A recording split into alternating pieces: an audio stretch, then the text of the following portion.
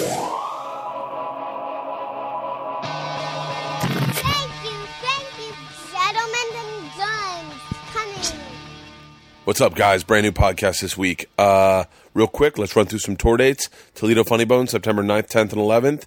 The Call-In Sick to Work show on the 23rd of September in Tampa, Florida, my hometown. So call in sick to work, get your tickets. Coward's going to be there. Galvin's going to be there. Spanish, Carmen, Ralphie May. It's going to be a blast because the very next day we're going on the Cowhead Cruise. Next weekend after that, October 6th, 7th, and 8th, Philadelphia Helium. Comics Comedy Club at the Mohegan Sun the weekend after that, 13, 14, 15. Gotham, New York, the 21st, 22nd, and 23rd. November 3rd, my birthday. I'll be in the Dayton Funny Bone. Baltimore Comedy Factory, Tampa Improv, Morty's Comedy Joint, Fort Lauderdale, Florida Improv at the end of December. And the very last tour date I have this year is Oxnard. Oxnard, New Year's Eve. And those are my tour dates. I was just on Joe Coy's podcast. The reason I say this, the Coy Pond with Joe Coy, is it's a really good podcast. It's a really, really great podcast. So I'd send everyone over there and check it out. I think you're really going to like it.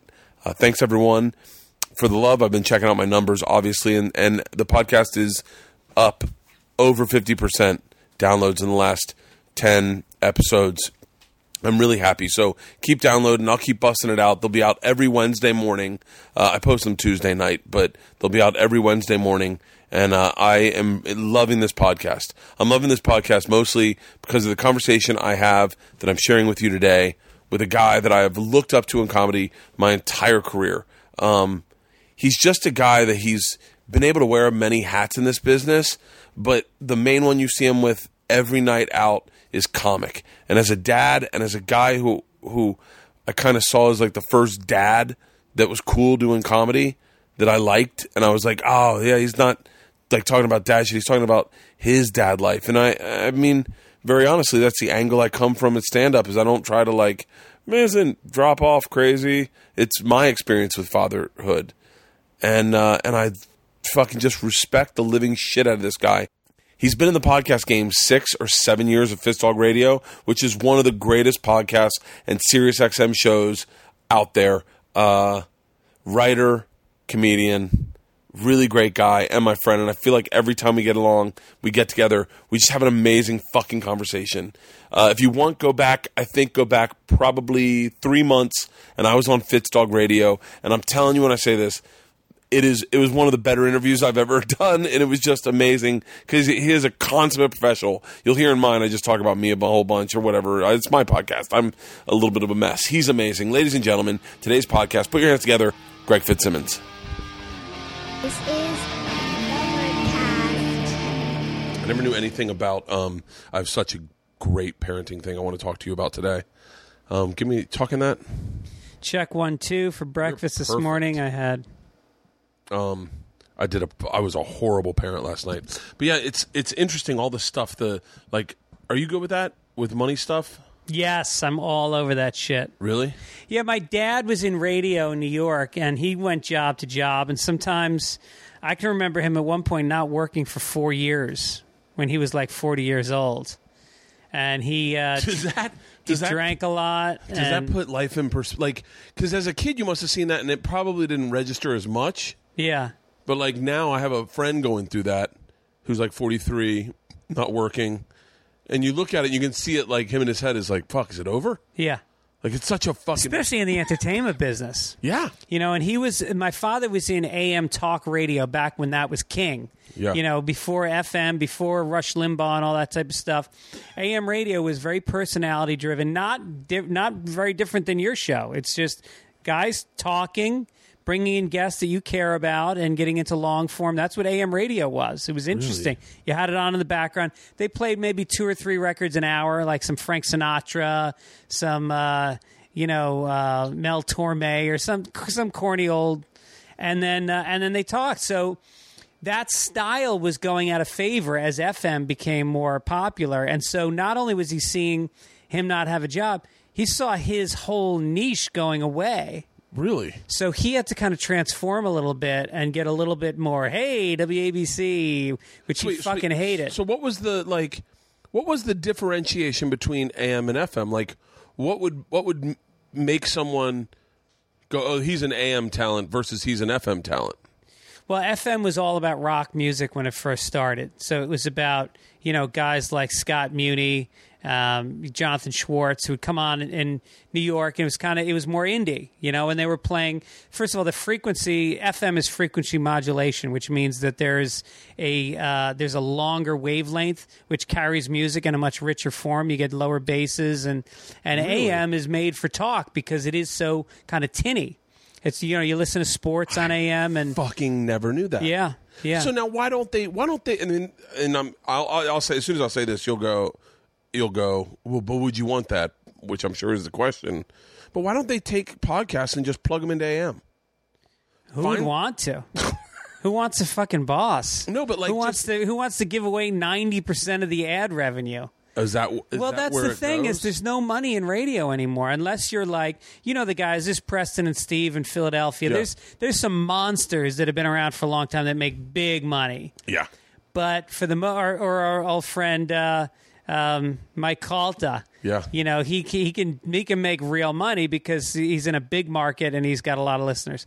But for other guys, they're making 5 figures and they're working their asses off and they're decent-sized names in their markets. I asked a guy in Richmond. I was doing radio. It was iHeartRadio, and it was one of those recorded ones, and he had to do a Sherry's Berries ad. And I go, "Ooh, what do you get paid for your Sherry's Berries ads?" And he was like, "I don't." I went, right.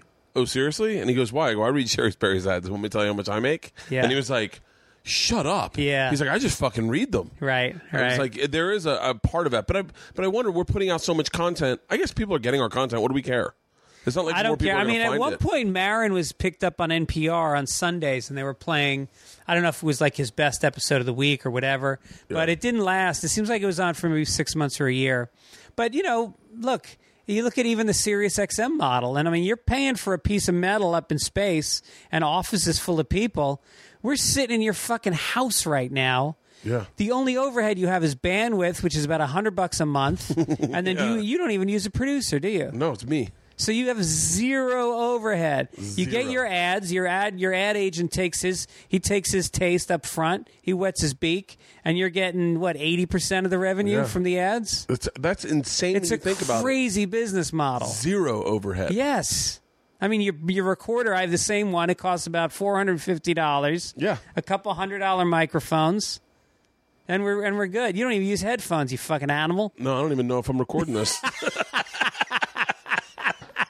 Just so people know, we're sitting in what looks like a ski chalet. It's all wood. It's cedar, right? Yeah, it's all reclaimed lumber. It's all beautiful cedar, and there's a treadmill that Bert. I would imagine you've logged about 6 miles on it in all the years you've had it. Sadly, I wish I was telling someone this the other day. I was like, I subscribe to the, and I think it's because I was a fan of Stern.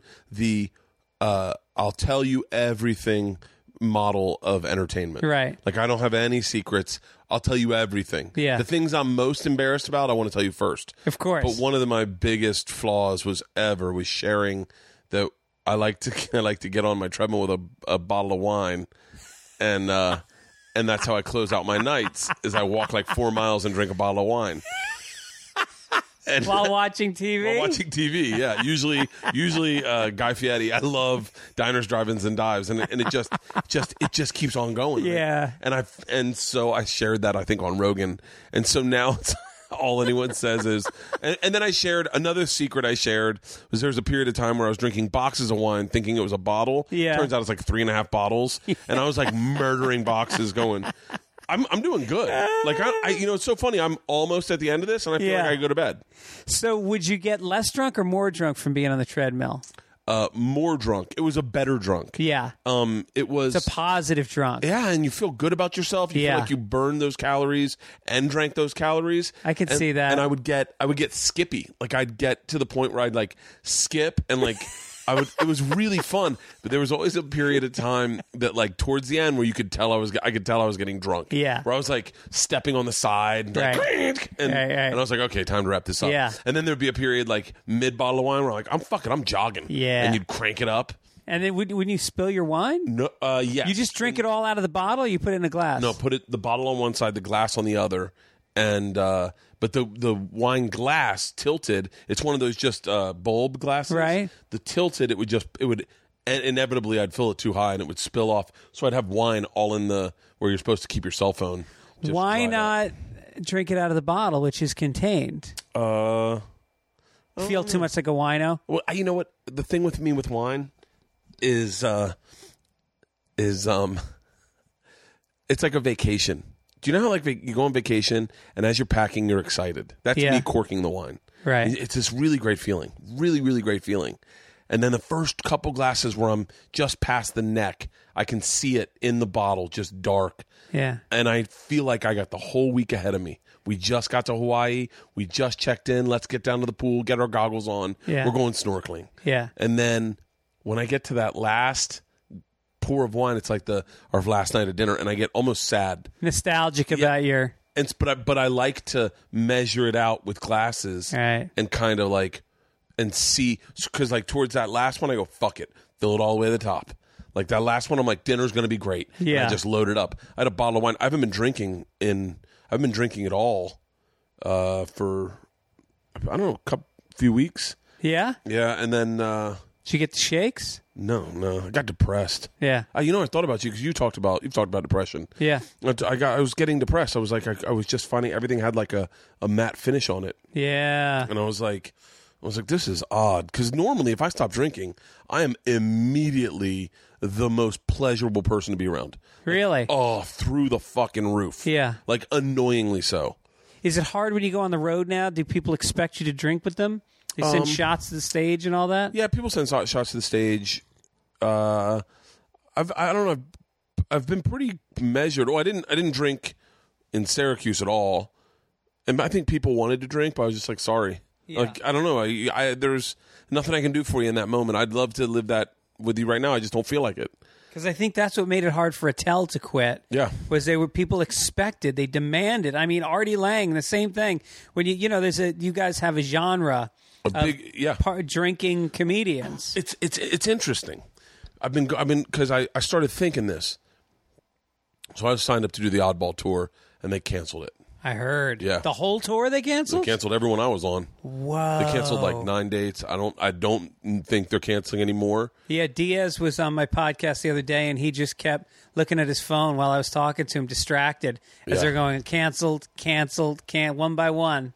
Well, I think what the difference is, this is meant as a compliment, but it's going to come out backhanded. Okay.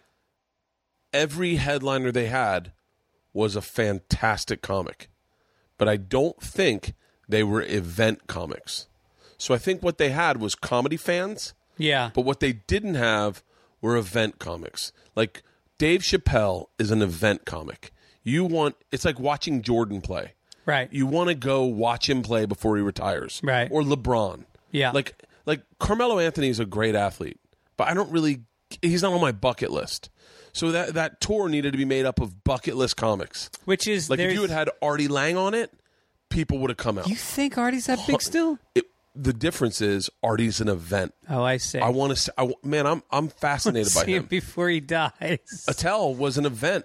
I mean, I remember going. Yeah, but Attell wasn't headlining it. No, but if you had Dave Attell on that, when you had Attell, Hedberg, and Lewis Black, that was an event show because you were like, "Fuck, man, these guys go hard." Right now, I take that and I kind of shift it to where I'm at in my career because I was like, I wonder if I'm becoming too much of an event comic and not enough of a comics comic. Like Sebastian is a comic that has comedy fans. Yeah, guys who like comedy go see Sebastian, Fluffy, Jim Jeffries. Jim Jeffries is a little bit of an event comic, I think, but like, I don't know if this is coming off as an insult, and I don't mean it to, but like they're like.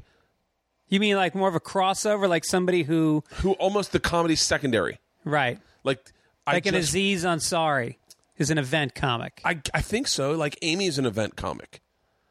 You know, like I think they're more. It's more. There's. Do you think it's because their draw comes from TV rather than just stand up? I don't. Maybe like Brian Regan is a comics comic. Brian Regan is a comics comic. Yeah, he could. Brian Regan probably go through and go. I can tell you exactly how many tickets I can sell in Utah. Yeah.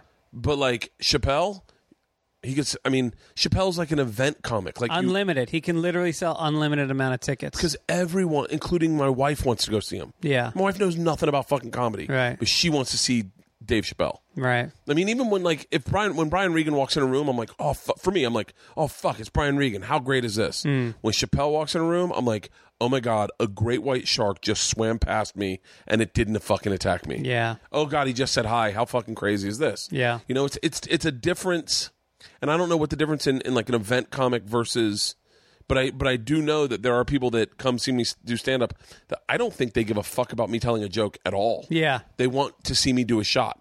They want to see me take my shirt off. It's really interesting. I've been kind of like whittling it down, trying to figure out, like Tom Segura is a comics comic. Yeah. People are comedy fans. They found him. Bill Burr, comics comic. Although, I don't know. think he's, has he done Oddball? No. He wants to do his own thing. He doesn't want to be part of a tour. Yeah, I don't think. Because it looks really bad now. If you're the headliners on this were Fluffy was one, Sebastian, Jim Jeffries, Dane Cook were the ones I think that got canceled. So it looks bad because now there was a high profile thing. They were advertising it. They went out with it, and then they cancel it. And the truth is, what do I know about these tours? But it sounded like they went pretty expensive. It was like $100 a ticket plus the ticket fees are like $100 or like another $30. $130 a ticket. I mean, that's a lot to ask of people. It's the same people. I think the problem was the people that want to go to Oddball are the same people that want to see Pearl Jam. They're not technically Pearl Jam fans, but they're like, I know it'll be a good show. Right. The same people that go, oh, the Stones are here. Or the Grateful Dead. Yeah. They want to go see the event. Yeah. They don't give a fuck about, like Guns N' Roses comes in. Yeah. My wife. AC/DC. Lost her mind. Yeah. I go, do you think they'll play anything new? She goes, I hope not. Like, that's Guns N' Roses. Right. So, like, I guarantee you the people on this lineup that were supposed to do Oddball were all working on new shit. Exactly. And no one wants that. Yeah. They want Dane. They would have wanted Dane Cook to come out and gone, pickles. Yeah. And they would have been like, fuck yeah. That's who's buying tickets, I guess. I don't know. I don't really. I just don't think with these tours. I think what you saw with the first Oddball tour is, like you said, it's really about the headliner. I mean, granted, there's strong support acts, but Dave Attell was a support act. Attell's not good for 10,000 seats. He's probably good for, 500, 700. Oh, he'd be amazing in 700 seats. Right. I wouldn't want to see him go over 700 seats. But I'm just saying, in terms of what he brings to the tour, you've got three guys that are good for 500 seats each. Yeah. But they're talking about 15,000 seat venues. 15,000 seats, and they were not moving. I heard nothing. Yeah. I mean, we got number breakdowns at certain points, and you were like, at one point, I said to Segura, I was like, why don't me and you do Atlanta? We could sell that. Like, right. But the other thing I think they messed up on, I mean, this is not just my thought, it's other people's thoughts, but I don't know if they needed to pay me, Segura, Eliza, Tony Hinchcliffe. I don't think they needed to pay us anything. I think what they should have done was gone around and gotten really strong feature acts who are good at doing 15 minutes. Yeah. And plugged them in for $500 a show. Right. And they would have destroyed. Right. I have a really hard time at 15 minutes. Yeah. There are feature acts that murder 15 minutes. Yeah. And they could have done that, I mean, I don't know. They'll never do another Oddball again. I think that tour. Well, if they do, I think they'll be smart and do exactly what you just said and scale it back to like a 8,000 seat theater. But people get greedy. To me, it just feels like, why go that big? I don't think that's an enjoyable experience. People I've talked to that have been to these shows say you're standing in the back and half the people aren't paying attention, and you don't have that connection to the comedian.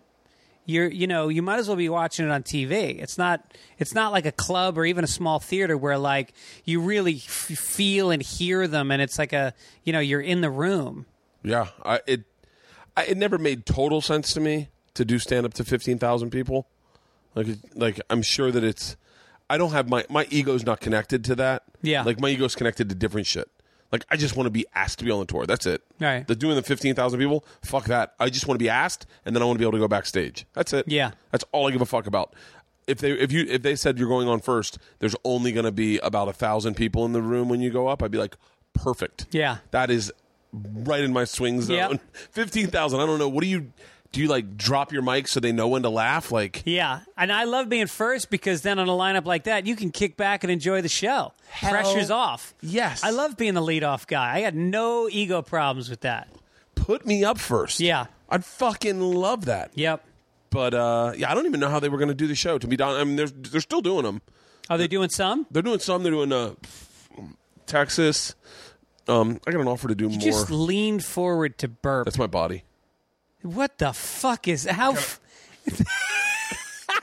What do you like? You're compacting your stomach like an right accordion? Now, yeah, I think so. You know, it's so funny. I never noticed the little eccentricities about my body.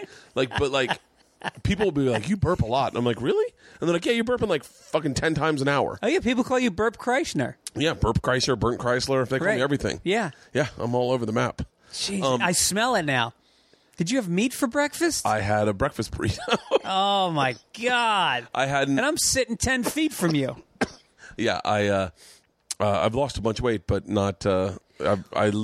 I did a Periscope the other day, which I rarely do, but I was getting a colonoscopy, so I wanted to go through the whole colonoscopy. Oh, shit! And as soon as it popped up, I swear to God, in 5 minutes, 3 people wrote "Bird is fat." I know.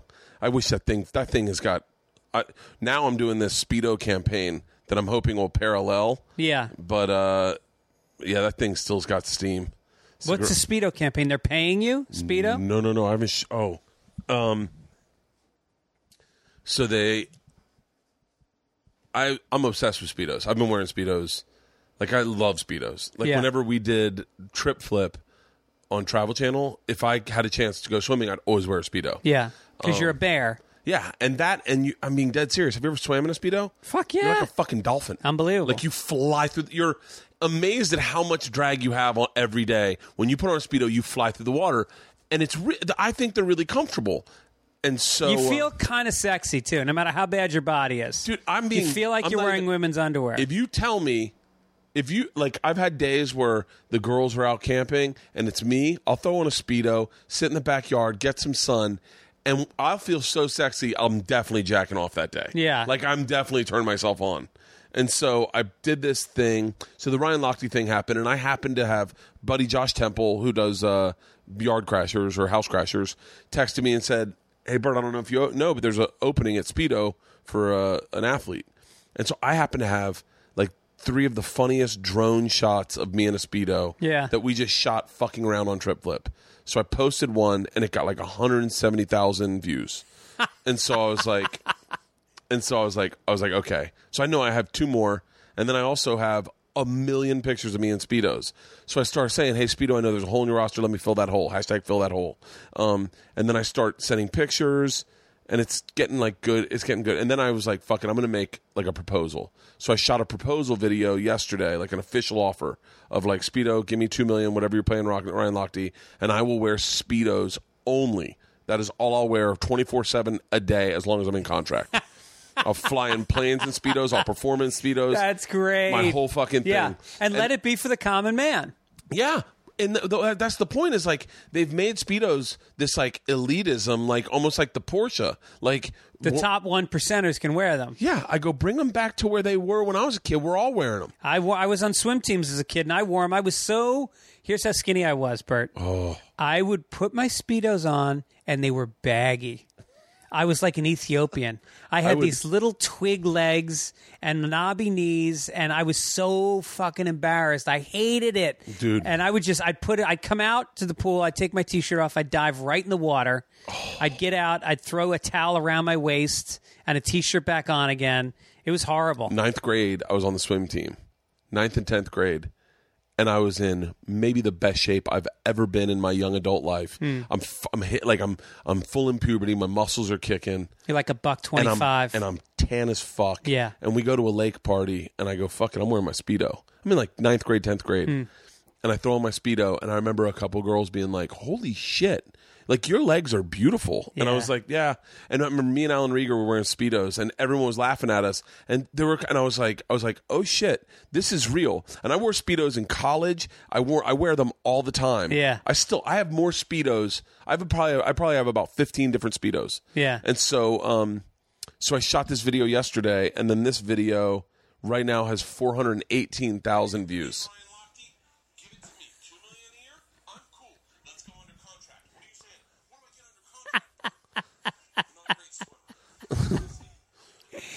You get small tits. Yeah, no, it's not bad, right?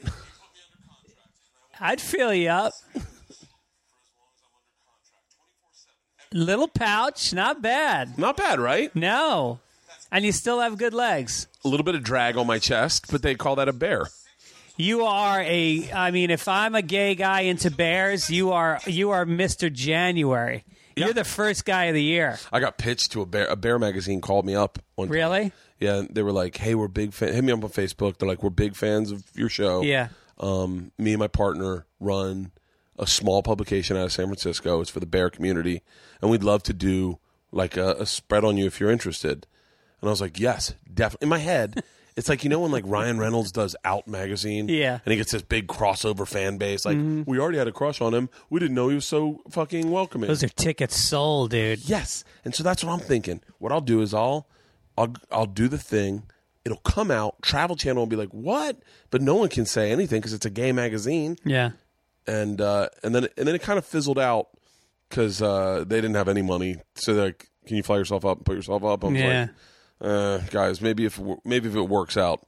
So then one night I'm talking to Travel Channel and I'm like, we're having drinks, me and a couple people at the network, and I said, yeah, I was supposed to do this bear magazine. I was going to do it and then release it and see, like, so that you guys, like, it would be fun. You guys would like, what the fuck is this? And and they shut down. They're like, you have a morality clause in your contract. Gay magazine is a morality? Gay pornography. Like, they were like, you're not allowed to do any pornography. But you wouldn't be naked. I don't know. Now that I'm in retrospect, I'm like, we'd definitely be doing a photo shoot. Like, what would it be? I'm sure I wouldn't. You hadn't thought about that. I hadn't thought any of it through. They're like, you're not allowed to do any pornography, let alone gay pornography. And I was But you like, would have. 100%. You would have pulled out your cock. How's your cock? Let's talk about it. Not good. Really? Really bad. No. Like, Bill Burr saw it the other night and was like, he was like, I wouldn't do that if I were you. Can we back up for a second? Why is Bill Burr looking at your cock? We did the goddamn comedy jam. What's that? You don't. Oh, that music thing? Yeah. Goddamn comedy jam. You stand up for like 10 minutes, 15 minutes, and you sing a song with the band. And I did Red Hot Chili Peppers, and I did the sock cock. Oh, you did. So I made the whole band put on sock cocks. I And put they on the did sock it. cock, but I was nervous, and it was so cold, and I'm not well endowed that my nuts were going into my body, and it was just my dick, like the smallest it's ever been. So I had to fucking problem solve. I got like toupee tape and tried to connect it to that. Wouldn't work. Yeah. So I ended up having to take a rubber band and do like a cock ring around my dick and balls with a rubber band to keep the sock in place. And even still, it looked tiny. That is so humiliating. And Bill was just looking at me like he kept taking pictures going, I'm only taking them to send to you, and then I'm deleting them off my phone. And but it looked fine. You couldn't really tell. Yeah. Because everyone looks small in those. Even like when you look at the Red Hot Chili Peppers, they're like small. Right. But it was whatever. Fucking. What song did you sing? What I got, you gotta get it, put it in you. Yeah. That song. I lose my voice after the first two lines. Yeah. No, that was my saving grace. Is we would skinny dip sometimes at night. Yeah. We'd break into the town pool and we'd skinny dip, and I had no qualms about that. I have a big dick. Really? And especially being a skinny, small guy, it's especially impressive. As a matter of fact, I slept with a few female comics on the way up, and they started talking in the comedy community. And so I was on Tough Crowd with Colin Quinn, and they started talking. I'm in the green room with the other comics, and Colin's like, "What's all this I hear about your cock? Really? Hey, you got a pretty big cock, Fitzsimmons. Let's see it." So I just unzip my fly, I pop it out, and they were all like, "Whoa!" So then Colin goes on Stern and talks about it, And now, the message was out, and I'm bringing it up because I want to keep the rumor alive. the rumor alive. I have a small dick. Yeah, Ari's got a nice dick. Ari does. Yeah, Jim Norton's got a big dick. No shit. Jim Norton's got a double take dick. Like, we were peeing next to each other at some theater.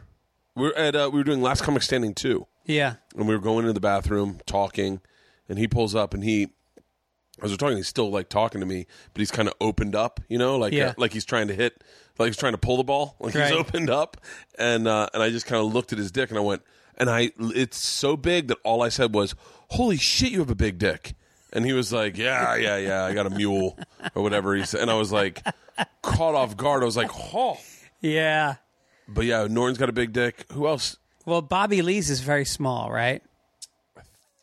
Because doesn't he pull his cock out at shows sometimes? I think he does. I've never seen it. Yeah. I've only seen it in women's panties. Not to perpetuate the stereotype about Asian guys' dicks, but you know what? Why is it that we can't say that? I can say categorically black people have extremely curly hair. I can say... Yes, you can. You can say that, right? Yeah. You can say that a lot of Italian men have big noses. Yeah, you could say that. Why can't we say Asian guys have small dicks? I've seen porn. I'll take it one further. I tried to describe what Jay-Z looked like on Cowhead's show, on Mike Cow's show, and he stopped and he dumped out of it. He's like, you can't describe his face on radio. What? That is a hate crime. If you describe Jay-Z's face. Isn't that crazy? I don't understand that. Jay-Z has very stereotypical African American flat nose, male. Big lips. This is already this is hate speech. Drop it out. Like that. I was. But he's actually kind of a light-skinned African American. But his face is, from what I understand from the conversation we had, his face is so stereotypically African American that when you describe it, you sound like you're being racist. Isn't that amazing? Fucking mind blowing. Right. And my daughters probably don't have a racist bone in their body, and they will just say things they see, and be like, playing softball against Mexicans makes me uncomfortable. Yeah. And you're like, why? And they're like, they're just very aggressive. Right. Their parents want them to win. It's not the little girls, it's the parents. Their parents are really daddy. They're like, the parents scare me. Yeah. And because there are like, I mean, these dads are like, fucking steal home. Yeah. And kids are stealing home in girls softball. Yeah. Stealing home. The pitch, and the kid steals fucking home. My daughter was playing soccer, and her team was playing. We were playing a team from Inglewood, and it was all black girls. And her team was like mostly white. You know, some Latinos, a couple black girls, but mostly white girls. Yeah. And these girls come in, and they play fucking hard. Yeah. Not dirty, hard. Yeah. And the other team, our team, the parents started screaming at the ref that he wasn't calling fouls, and the girls were crying when they got pushed a little bit. If those girls had been white and played hard, nothing would have been said. That is exactly what happened with the Mexican team we played. Right. The parents were up in fucking arms. Yeah. And then the parents got competitive. They've never been competitive in their entire life. The parents got competitive, and I removed myself from the situation. Yeah. I went out to right field, and I sat out there, and I went, because I get competitive. Yeah. And I was like, and I was like, in my head, I'm like, it is the fucking game. You can steal home. Right. That is the game. Yeah. You got it. You can steal every base. What would happen is they get to first base, they'd score a single, and when they'd go to steal, they'd just steal second and third. Yeah. Like steal two bases at a time. And I'm not a sociologist. I can't sit here and tell you why black people... I mean, if you want to look at teams, there is a higher percentage of African Americans playing, especially in certain sports. Yeah. And I'm not a sociologist. I don't know what that is. But I can tell you point blank, these girls were playing harder. Yeah. And from what I've seen a lot of African Americans play very hard. Is it because they grew up in a tougher environment where you had to be more competitive? I don't fucking know. I don't care. I don't have to explain myself. I'm allowed as a comedian to observe a pattern and say it. I don't have to solve it. I don't have to make accommodations for it. I can just say, black people have curly hair and they play sports really hard. Yeah. Sue me. Why? what has gotten to the place where it's almost that, like, do you remember the curve? Do you remember when people said faggot on stage in New York? Of course. And then I still do. I have a joke where I say faggot. Really? Yeah, I say I was talking about how I had erectile dysfunction one time, and my wife was like, upset, and I looked at her and I go, it's not your fault, and she goes, who said it was, faggot? You got the limp dick. That pussy's tight. It's 2 C-sections. What did you think about the Kurt and Amy thing? What was the Kurt and Amy thing? Are you serious? Oh, you missed a Kurt great who? day. Kurt Metzger. What happened? Are you serious? Yeah. Oh. I mean, I'll do no justice. Didn't he write on her show? Yeah. 4 years. Okay. He's written on every season. I'd argue that he's probably the reason the show's so good. Wow. Because he's funny as shit. But he's also fucking... Twisted. Oh, he goes in the paint. Yeah. Hard with feminists. Like, him and Sam Morril did this thing where this feminist, I guess, didn't like one of Sam Morril's jokes. So, by the way, I'm paraphrasing. I'm probably 100% wrong. These are just what I hear or what I think or what I've kind of read online. Right. Him and Sam Morril decided to pretend they made her up. So they almost vaporized her in essence. Made who up? The feminist. They were like, hey, guys, it's us. We're trolling you. This isn't a real person. After the feminist was saying something. And the feminist is like, I'm a real person. And then they'd be like, haha, got you again. We wrote I'm a real person. That's good. And apparently, I think she tried to commit suicide or like, that's probably an overstretch, but she came unraveled. Really? I guess. I'm not certain on what happened, but it was to the point where Kurt won't talk about it.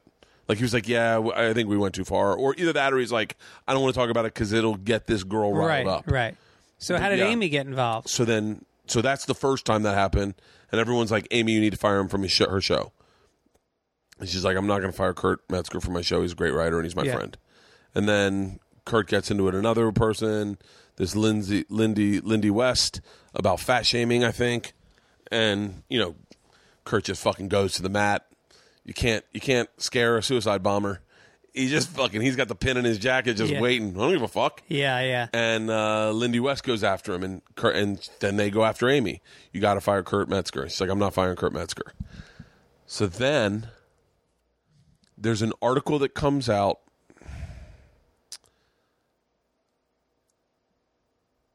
A comic apparently sexually assaulted 2 girls at UCB. In New York or LA? In New York. Yeah, I think I heard about that. The girls... Well, I know that UCB, there were women that had claimed over the years... Oh, no, I'm thinking of Second City. That Second City had a lot of sexual harassment that went on. There's sexual harassment is in every comedy club ever. What's happened during this podcast? Yeah. You're a big dick. I told you you had nice tits. I mean, It's crazy. But so these two women claim... I can only say claim because I think that's all that ever came of this. Yeah. Claim that a man sexually assaulted them. UCB does an internal investigation, finds the guy guilty, and bans him from their club. Yeah. Then one of these 2 girls, either one of these 2 girls or UCB or a third party release UCB's findings online, and clubs start banning this guy. Yeah. Kurt Metzger comes out and says, you can't do that. That's called a witch hunt. No one... I'm paraphrasing because Kurt went pretty fucking hard. Yeah. But was like, if this happened, ladies, you need to go to the police and you need to get this guy arrested. Yeah. I'm with them on that. And that is called rape shaming. Survivor Were shaming. they raped or were they harassed? Apparently from what I've heard, he drugged them and fucked them. Like, then why wouldn't they go to the police? Because there's a ton of this is where it gets shady, because there's a ton of... I've never been raped. I'm sure I probably wouldn't go to the police if I got raped, but apparently there's a lot of... They said that New York City isn't really kind to rape victims, and it's not, the cops aren't, and that they don't want to be labeled. There's a lot of reasons you wouldn't go to the police if you got raped, and so what they're doing is they're dealing with it their own way, and that is... So the UCB court has decided something. Yes. And that's supposed to be a mandate for all other clubs. And all the other clubs, a lot of other clubs started banning this guy. And Kurt came defense of this guy. He goes, I don't know this guy. Yeah. He goes, all I know is that I could be next. Right. And if a woman says I rape her, goes to the club. The club is run by a woman or a sensitive man who says a sensitive man. There's an innuendo. Who says I'd rather be safe than sorry. So let's ban Kurt Metzger and let's just take your word for it because that's what Kurt's up saying. You got to read Kurt's fucking thing because it's like as you read it, you can hear Kurt pacing in his apartment. Yeah. Like, oh, because a woman said it, it's fucking fact. Just like the good Bible, that's fact. Yeah. And then AKA something, rape her in her good hole. I don't know what. No. Kurt went fucking full suicide bomber. Rape her in her good hole. I know whatever I'm paraphrasing once again, but he took it to the mat. Yeah. And so, which he apologizes for a tad bit. He goes, I let my ego get in front of it, and I wanted to be more than right. I wanted to hurt them. Yeah. Because he's like, you can't just hold a court online Yeah. and go and hold this guy guilty. And so then feminists start tweeting Amy. And Amy, I'm defending Amy a tad bit, but like, can't imagine she really runs her Twitter. I don't think she really blocks people. I mean, I'm sure she has access to it, but I'm certain there's also someone in her court that's like, hey, if I deal with this, I just block them or fucking reply, yeah, check me on tour. Like, I don't think Amy's like, yeah, check me on tour. Here's a link. I don't think she's doing that. Right. So Amy starts blocking people that are asking about Kurt. Feminists are like, hey, you need to fire Kurt. Amy's like, blocked. Yeah. Hey, what about Kurt Metzger? How can you support this? Blocked. Block's like, I'm gonna ballpark it at about 100 people before someone realizes, oh fuck, she's blocking a lot of fans. A lot of people that are about to buy this book, Girl with the Lower Back Tattoo, are now all blocked, and they're gonna start a campaign against Amy. Yeah. And they start a campaign against Amy, and they like force her hand, like you need to denounce Kurt. And so Amy comes out with this statement. I know Kurt Metzger. I find him. I'm saddened and shocked by his language he's used or whatever. She goes on Charlie Rose to talk about Kurt. Oh, I watched her on Charlie Rose. I couldn't watch it. Yeah. I mean, I think Amy's show is brilliant, and I like her stand-up. But she was so sanctimonious on Charlie. She said, he was like, how do you write new material? She's like, well, I'll do a whole weekend of shows, and then hopefully I get like 10 seconds out of it. What? And she's like, and if I go to do a show, I'll do some old stuff, but usually only like a minute or two of old stuff. And otherwise, Jerry Seinfeld told me, give him the best show you can. And it was just very like, and he started asking her about what she thought about Hillary. She's a big Hillary Clinton supporter. Really? And then he said, well, who did you support between Hillary and Barack Obama? Because she was saying how much she loves Obama. Mm-hmm. And then you could see her just like the wheels spinning. Everything was about how she was presenting herself as opposed to what she really thought. I don't know. The Charlie Rose thing bummed me out. Yeah. I don't know. So what did she say on Charlie Rose? Basically, I love Kurt like a brother. I think she was like, I love him like a brother. The reason I have him in the writer's room is to have that other side of the fence represented, which is not, very accurate. You don't want a bunch of fucking liberal ladies in a room, right? Having tea cakes and writing a comedy show because it's going to be like, but I think ultimately that's what all the liberal ladies have loved about Amy is that they assume it's Amy, Jesse Klein, Morgan Murphy, that it's all the women of comedy making this show for them. Yeah. What they don't realize is that Kurt's probably submitting a bunch of sketches that are greenlit and hilarious. Yeah. And they're like, how can this man who represents so much hate be funny to us? They don't get it. It's against everything. It's like going to a fucking dinner, having a dinner, and being like, this was amazing. They go, yeah, there's bacon bits in it. I'm a fucking vegetarian. Yeah. And you're like, well, that's why you liked it. Yeah. Because there's bacon in it. the thing you like so much about those Brussels sprouts is the bacon. Right. And so I think that's or like I've been to orgies and had a great time, and I walk out and I was like, man, I have just secreted every I've eaten. And then I realized like it was the dicks. Yeah, it was was all the dicks. It was all the dicks. Oh, fuck. And like I remember, I was like, God damn it! I thought there was something in my hand. I thought it was just like a leg or an ankle or a wrist. But holy shit, that thing spewed all over me. What do you think is going on with Amy then? Is it? So wait, what did she ultimately do? Nothing. She's like, well, she's standing by Kurt. No. I mean, yes and no. And I don't want to throw her under the bus, and I definitely don't want to throw Kurt under the bus. But Kurt basically came out and said, Amy, do whatever you got to do to protect yourself. If you need to throw me under the bus, I don't give a fuck. I'm already under the bus. Right. I don't give a fuck. And so he like kind of greenlit her to say whatever she wanted. So then she threw him under the bus a tad bit. But then she goes, like she sent out a tweet. This is where I'm certain she's trying to get in front of it. Is like she said, Kurt doesn't write for my show. They're his words, not mine. And then everyone's like, thank you. You fired him. She's like, no one's writing on my show. My show's not going on anymore. And then Comedy Central's like, wow. Hold on, have you just canceled your show? Wow. And then she's like, no. And like she's like, and these are all tweets. And she's like, no one. I'm on tour. I'm doing a book tour. Like I'm fucking. Come on, guys. Like cut me a fucking break. Everyone, whatever she said was cut in a million different pieces. She's like, I love Comedy Central. I love my show. My show will be back. Right now, we have no staff. We're off for 1 year. Kurt is not on the staff because no one's on the staff. In other words, I'm not going to fire somebody during a hiatus. Yeah. And I mean, I'm certain she can't have him back on the staff if and when they come back. But yeah, have you ever seen what's happened to her? Does that ever happen to other comics where they almost, it's like they go on Charlie Rose and they can't say what they think anymore. They just have to say what will help sell the brand.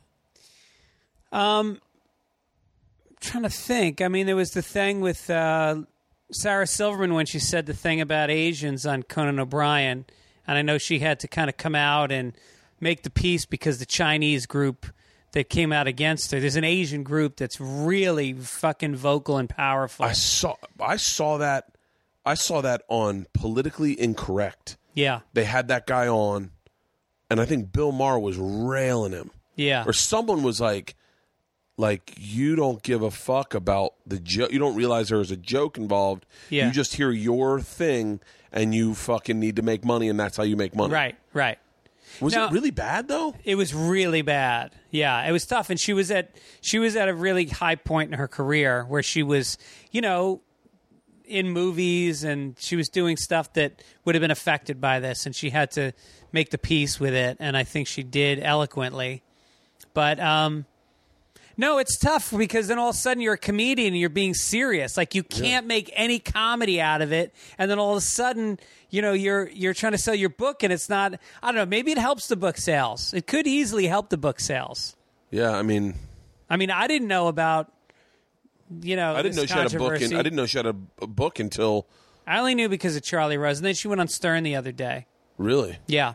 I bet that's a good interview. I wonder if he brought it up. Oh, he had to. Yeah. He had to. I have to go back and listen to it. She went on Jimmy and Matt Sarah have a podcast.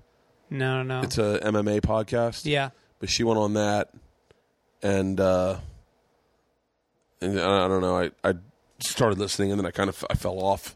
Yeah. Yeah. Now, what about the other controversy, which is Leslie Jones? Ooh. And she's a dear friend of mine, as I'm sure she is with yours, because she's. I sent a tweet out saying like, I'm shocked. I'm just shocked. Like, who has an axe to grind with Leslie Jones? Racist, misogynistic racists. But here's the thing about this. Okay. And this is what's horrible about social media. Wait, explain what happened to Leslie Jones. Well, basically, somebody hacked into her website, and they put a picture of a gorilla in place of her, and they released some. They'd hacked into her cloud, I guess, and they got some nude photos. Which, first of all, will everybody please take your nude photos out of your fucking cloud? I can't get them out. I don't know how to get them out, and I definitely have nude photos of just me. Well, you don't give a shit. I don't care. Put my dick online. So they did so they put the nude photos up, and I forget what else, and it was obviously pretty devastating. But what she and I sent her an email about this. I said, what you have to remember is This was one fucking guy. He does not represent any kind of a groundswell of opinion. He doesn't represent anything more than 0.001% of racist people that are just looking to spew hate. And don't internalize this. Don't walk out into public thinking that there's people looking at you in this way. Yeah. This is the danger of hackers. No, wait. Hold on. Two things. What, like, is there a, what, like, why her? Like, what did she do? Like, meaning, so, like, in her, like, 3 weeks from now, 3 months from now, will she sit at her table having coffee going, maybe I shouldn't have done something to provoke this person? Or is this guy really just going like, I'm looking for any black star and I'm fucking them over? I think it's irrelevant what it was that set this guy off. No, but I'm saying, like, what, like, how her, like, I only know of Leslie Jones, like, globally because of Ghostbusters. As soon as you got in Ghostbusters, that's when everyone knew of Leslie Jones. Right. Was it because she was in? She popped on SNL last year. She popped on with the Peter big. Dinklage. Right. And, but I'm saying, like, is it because she was in Ghostbusters that this guy was like, fuck Probably her? more threatened because she was successful on such a huge level, maybe. So you think it's her success that got this guy pissed off and he was like, I'm fucking taking her down? I mean, I don't know. To me, it doesn't register. To me, what matters is that he's a guy who, it's obvious that what set him off had to do with race and gender because that's what he attacked. You know, by putting naked pictures of her, he's attacking her sexuality. And by putting up a gorilla, he's obviously attacking her racially. Yeah. So I don't think it mattered what set him off. It was just what she represents. I'm just saying, from my perspective, if someone broke into my cloud and changed my website, I would be like, what was the fucking thing I said? That's the danger, though. That's why I sent that email, to say you didn't do anything. Yeah. And this is not a reflection of any public reaction to anything you've done. Because immediately I would go, what have I done? Right.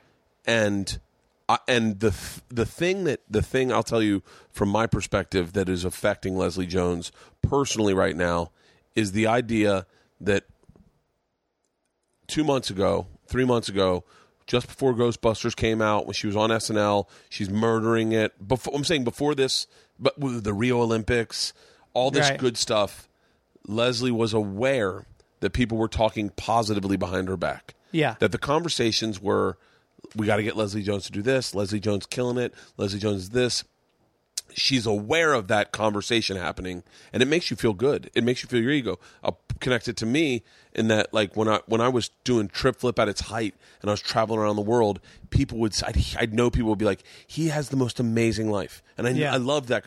And then immediately when the fucking fat shaming happened, the exact same amount of people were talking about me, but they were saying, like, they didn't know it was a joke between me and Tom, and they're like, fuck, Bert has gotten fat as shit, and that's all anyone says about it. Yeah. And now Leslie's sitting with this, fuck. Those same people still want to talk about me, but now this is the conversation they're having. Right. And that's what fucks your head up. Yes. And you're right, is she didn't do anything. Yeah. She doesn't. Well, that's why I don't want to feed it, and even talking about it, I have mixed feelings about us even talking about it, except that it does bring an issue up, which is, this guy was banned from Twitter. Was it this guy that was banned from Twitter? Milo Yiannopoulos. Nice.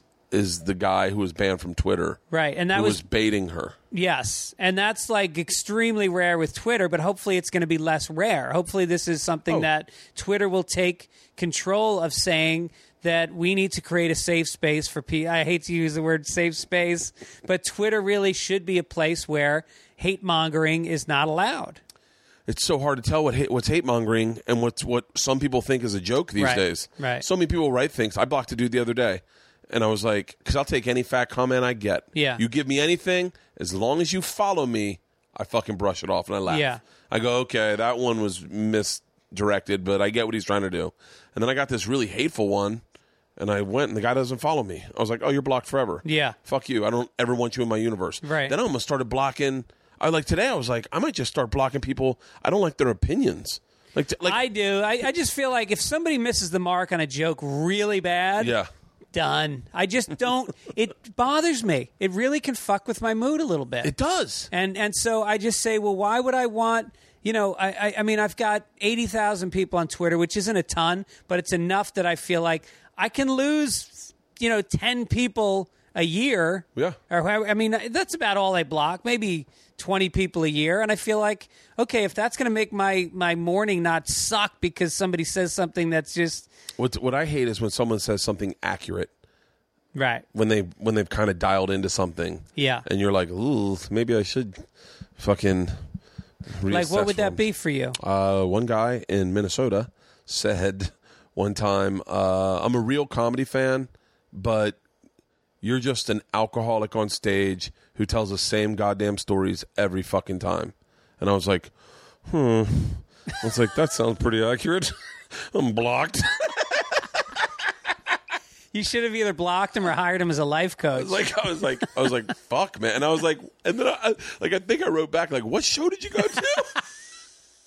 Early show or late show? Early show or late show. Had to be a late show.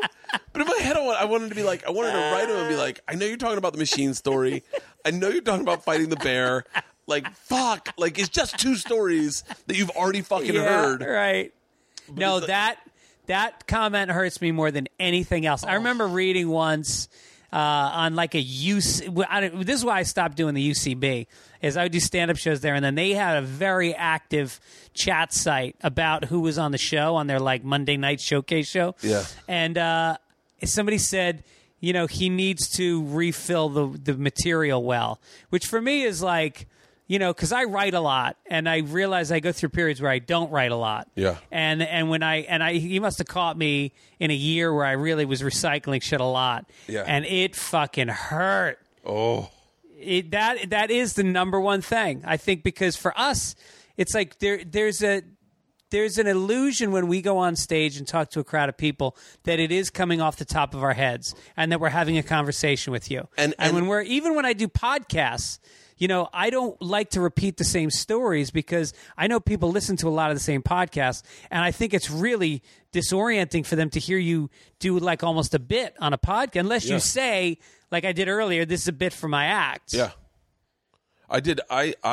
What's amazing to me is, I don't know. I mean, I won't say the guy's name only because I don't want to say the guy's name because fuck it, whatever. There's a guy that was in Montreal like last year, 2 years ago. Mark Maron? No. And there was like, and he was murdering. And I was so impressed. And I saw a British comic. Maybe I got to say his name now. And he was like, I've seen it before. And I was like, what? He's like, I've seen these bits before. You got to watch his last hour. And I was like, oh, fuck. I thought it was all coming off the top of his head too. Yeah. Like, and I was like, really? He was like, yeah, I've seen it all before. Yeah. And I was like, fuck. And then part of me was like, okay, so what is the point? Because like I went to Montreal this year and I was like, well, I don't want to do shit I did last year. Yeah. Because I don't want anyone having that conversation about me. Right. And so I do all newer stuff, and it's all kind of. And then I saw Tom Papa, and I had whatever it was. I hadn't seen it before, but it was so fucking funny. And I pulled him aside and I was like, dude, is that all new? And he was like, no, it's all old. Yeah. And I went, because it's fucking great. And he goes, oh, it's so funny. I was so self-conscious about the fact I was doing all this old shit. Right. I was like, it was so fucking. I'd never seen it.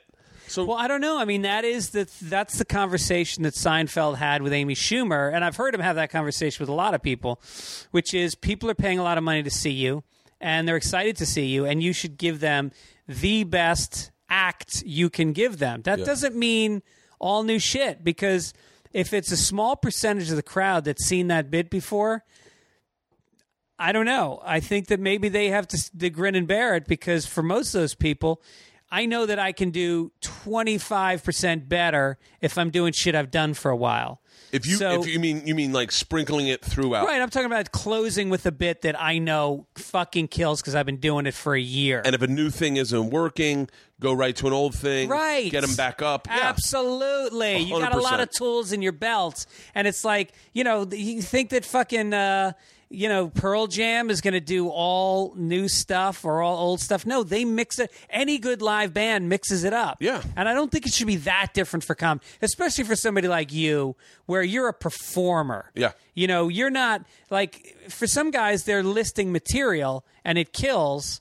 Like, you can see a guy like Dimitri Martin, who's a brilliant writer. Yeah. But I don't want to see Dimitri do the same bits over and over again because there's no performance behind it. No. And I don't want to And that's not to slander him. It's just that's not his focus. And at the same time, it's like, I think Bill and Louis started this with like, I lose the hour, I start brand new. And I was just like, and I resent that. Ari does that. And I was like, in my head, I said to Ari, I go, I don't know if that's the healthiest thing. Yeah. Because we did Calgary and he did all new stuff, brand new. Yeah. And I was like, and I think I said to him, I was like, but you're not coming back to Calgary again. Like you just did your hour. So the time you go to Calgary, you just put on like a 25% show. Yeah.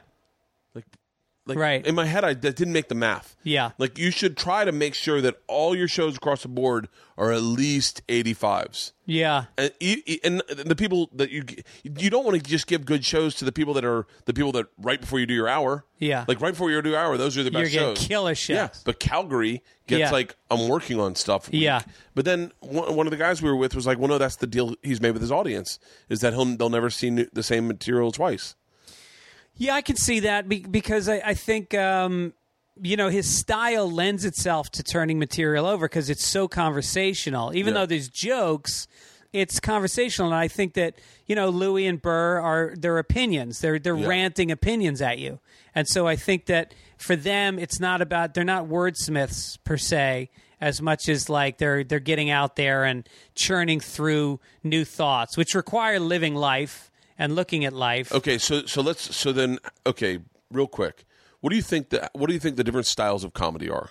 Like you just said, because this is where I think I'm stuck in the middle of these days. You've got Dimitri Martin, who's just set up punch. Right. You've got Bill and Louis, who are opinions. Yeah. Right. Yeah. You've got Rogan. Would you say Rogan's opinions? Yeah. Rogan's opinions. Ari's conversationalist. Well, I think Rogan and Duncan Trussell are.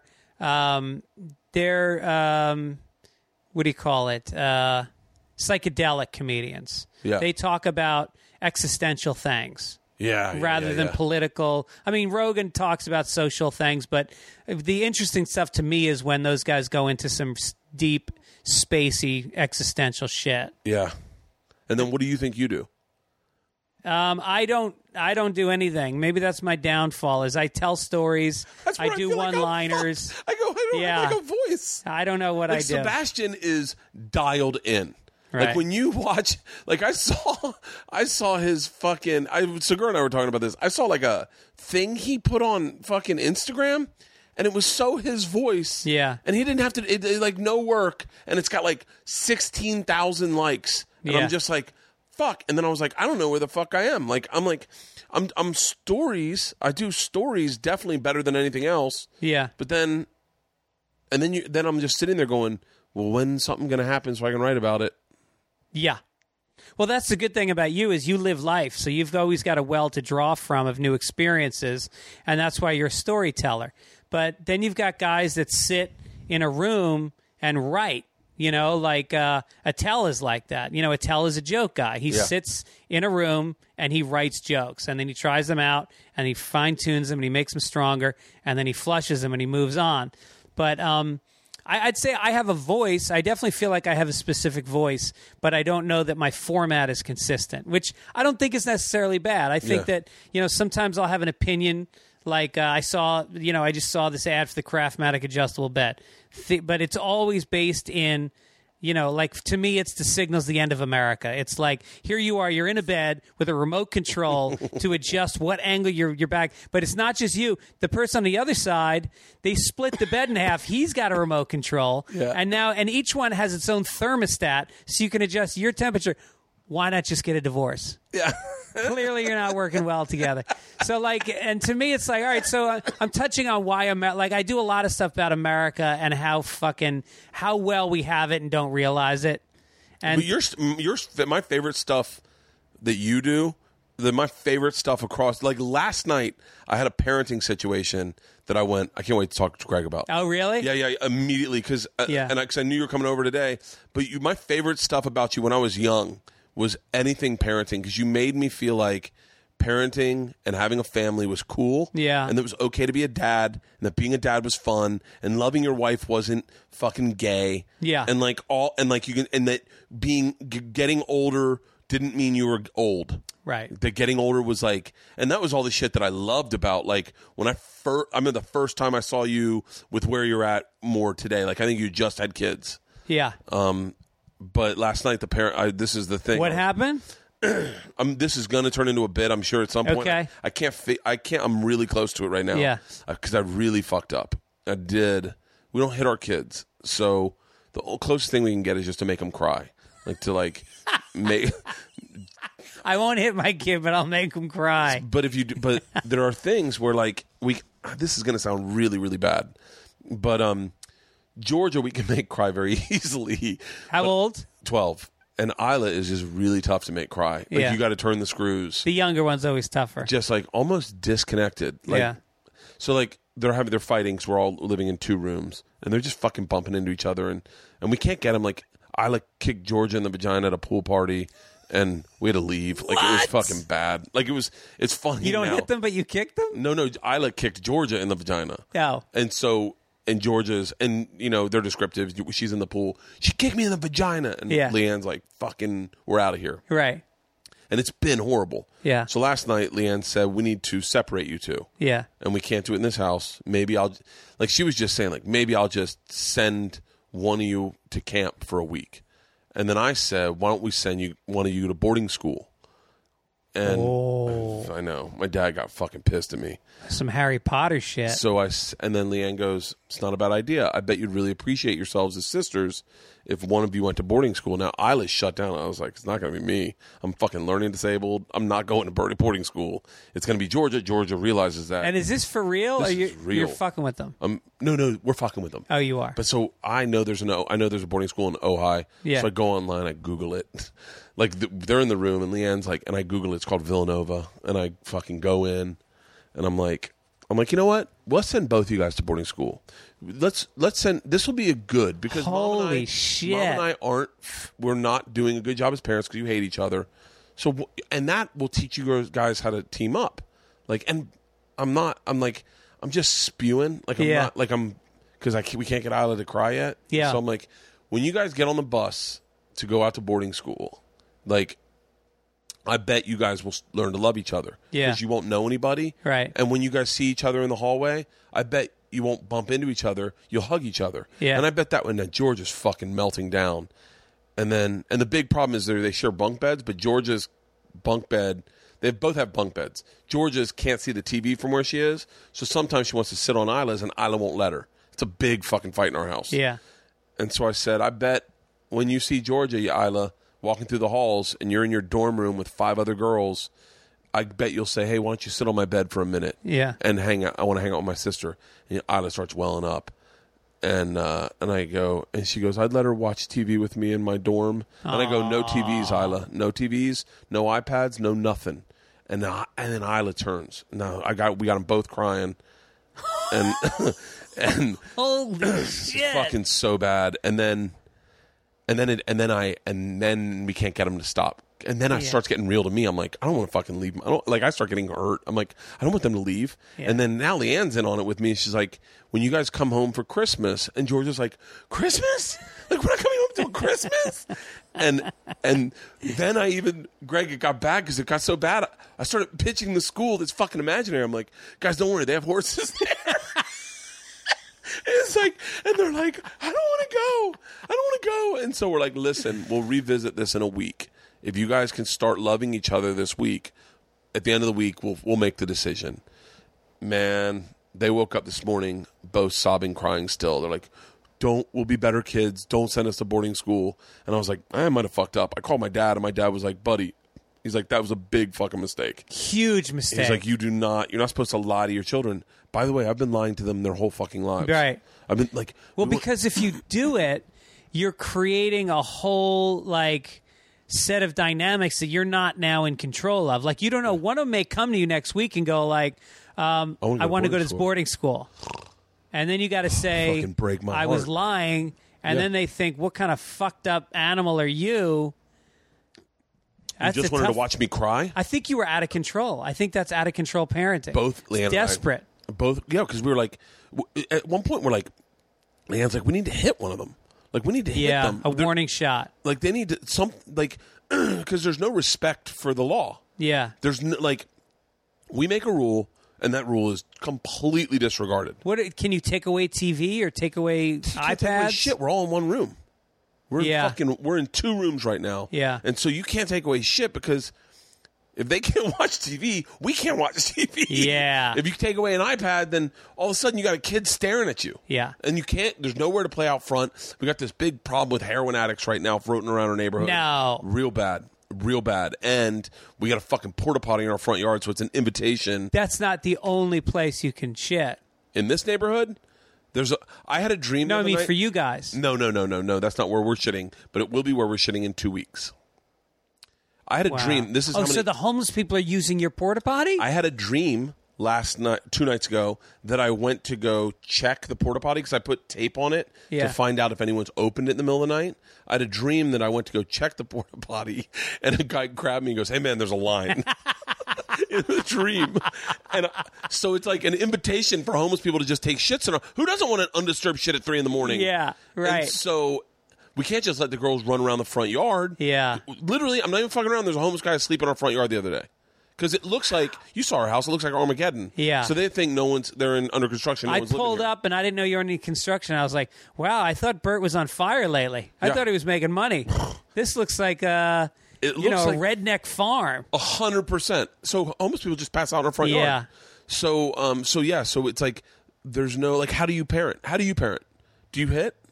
No, never hit. Never hit. Okay, so what's worse? First of all, to them or hitting my them? son is now 4 inches taller than me. So even if I wanted to, like, that ship has sailed. Never spanked him? Never once. That's impressive. Because what if I hit him and he hit me back and then we fought and he won? How fucked up would that be? I'd have to move. So then what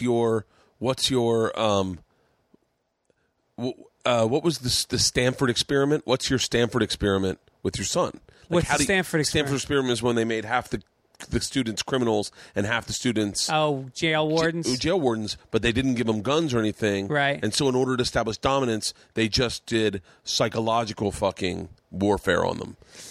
You know, I'm so fucking lucky, and I blame my wife mostly for this, is the kids are good kids. But you have to have care. had You know problems. what is disappointments is your number one tool. It's not shaming them, but when they feel like they've disappointed you, that means more than anything else. And so I don't use that card a lot, but I think they know, and I'll say to them, I'm disappointed. You know, I thought you were better than this, blah, blah, blah.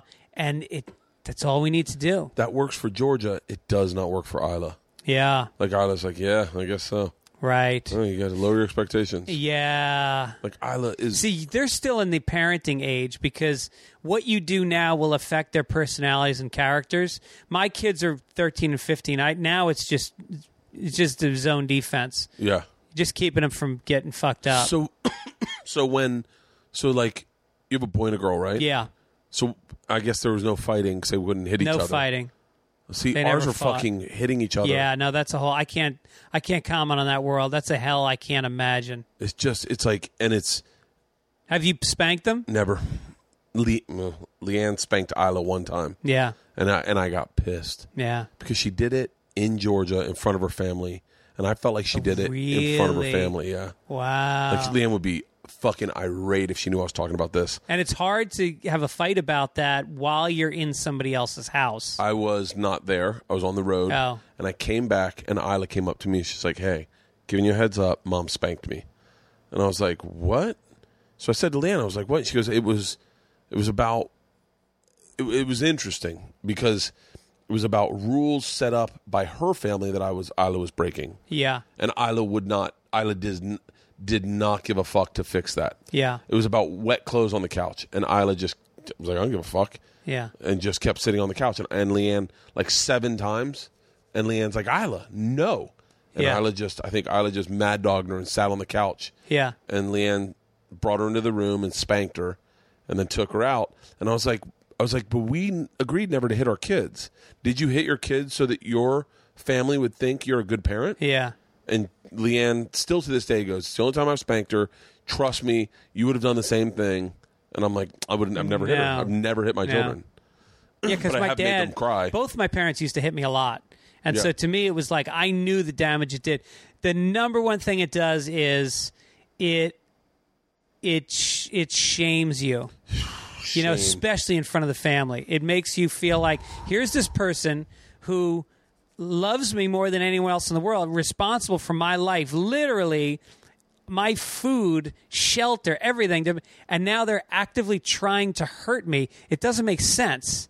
Okay. It's such a conflict. So the first time I remember being spanked, I was spanked a bunch before this, but the first time I really, it stuck with me was my sister's 4th birthday party. She went to go blow out the cake, and I faced her. And that's fantastic. And it killed. It murdered. Yeah. And the joke. Plus, she got burned on her face on top of it. Gong! It killed. I thought the joke I would make right now is, I thought my dad was taking me out to the garage to high five me. It killed that hard that I thought he was like, I don't want to do this in front of your sister. She's emotional, but that was the funniest thing I've ever seen. And he fucking made me pull my pants down and spanked me in the garage, and then forced me to walk back into the party. And that, he Game of Thrones you. Dude, that to this day, I think of that moment walking, like him going, come on, let's go back into the party. I was like, I don't feel like it. Yeah. I want to go to my room. I want to just cry. And that disgustingness of shame. Shame was a very big component in my life. I remember my sister and my dad would go, oh, Bert's showing off. Whenever I was doing anything funny, they'd be like, hey, stop showing off. Yeah. And it would just shut me down. I was like, motherfucker, I'm in my zone. Right. This is my personality. Yeah. Oh, he's showing off. Watch this. Bert, you know what? Stop showing off. And it would cut me. It would cut me in half. Yeah. In front of people. I was like, what the fuck? Do that privately. Yeah. Oh, I can relate to that. Was your wife hit? No. Well, she was never hit. So I don't think it's even an impulse. It was an impulse for me when they were little. Really? I definitely wanted to. Yeah. I would have loved to beat the shit out of my son, but I didn't, and I hope he respects that. My dad hit me, and it was like, he really felt like he was doing me a favor. Yeah. He felt like it was a part, and he beat me, and then he'd go, that's nothing. You should have seen what happened to me. And I was like, really? Wow, that's fucking gothic. Holy shit. Yeah. What do you think happened to him? Well, he was molested. Seriously? Yeah, by his brother. And his parents used to kick the shit. I don't know if the father molested him too, but his brother did. Really? And both his parents died young, so his brother was kind of raising him for a little while. So, holy fuck, did he have a relationship with his brother after that? His brother was a Bowery bum. He literally lived in the Bowery in New York, and he was an alcoholic, lived in welfare motels, and my dad would kind of support him. Holy fuck. Yeah. It was heavy. And your dad, no therapy for that? No, I think he went to a therapist a couple times with my mom, but my mom said he was able to manipulate the therapist. He was a very smart guy. Yeah. And he would talk circles around the therapist, and there was no heart. It was all in his head.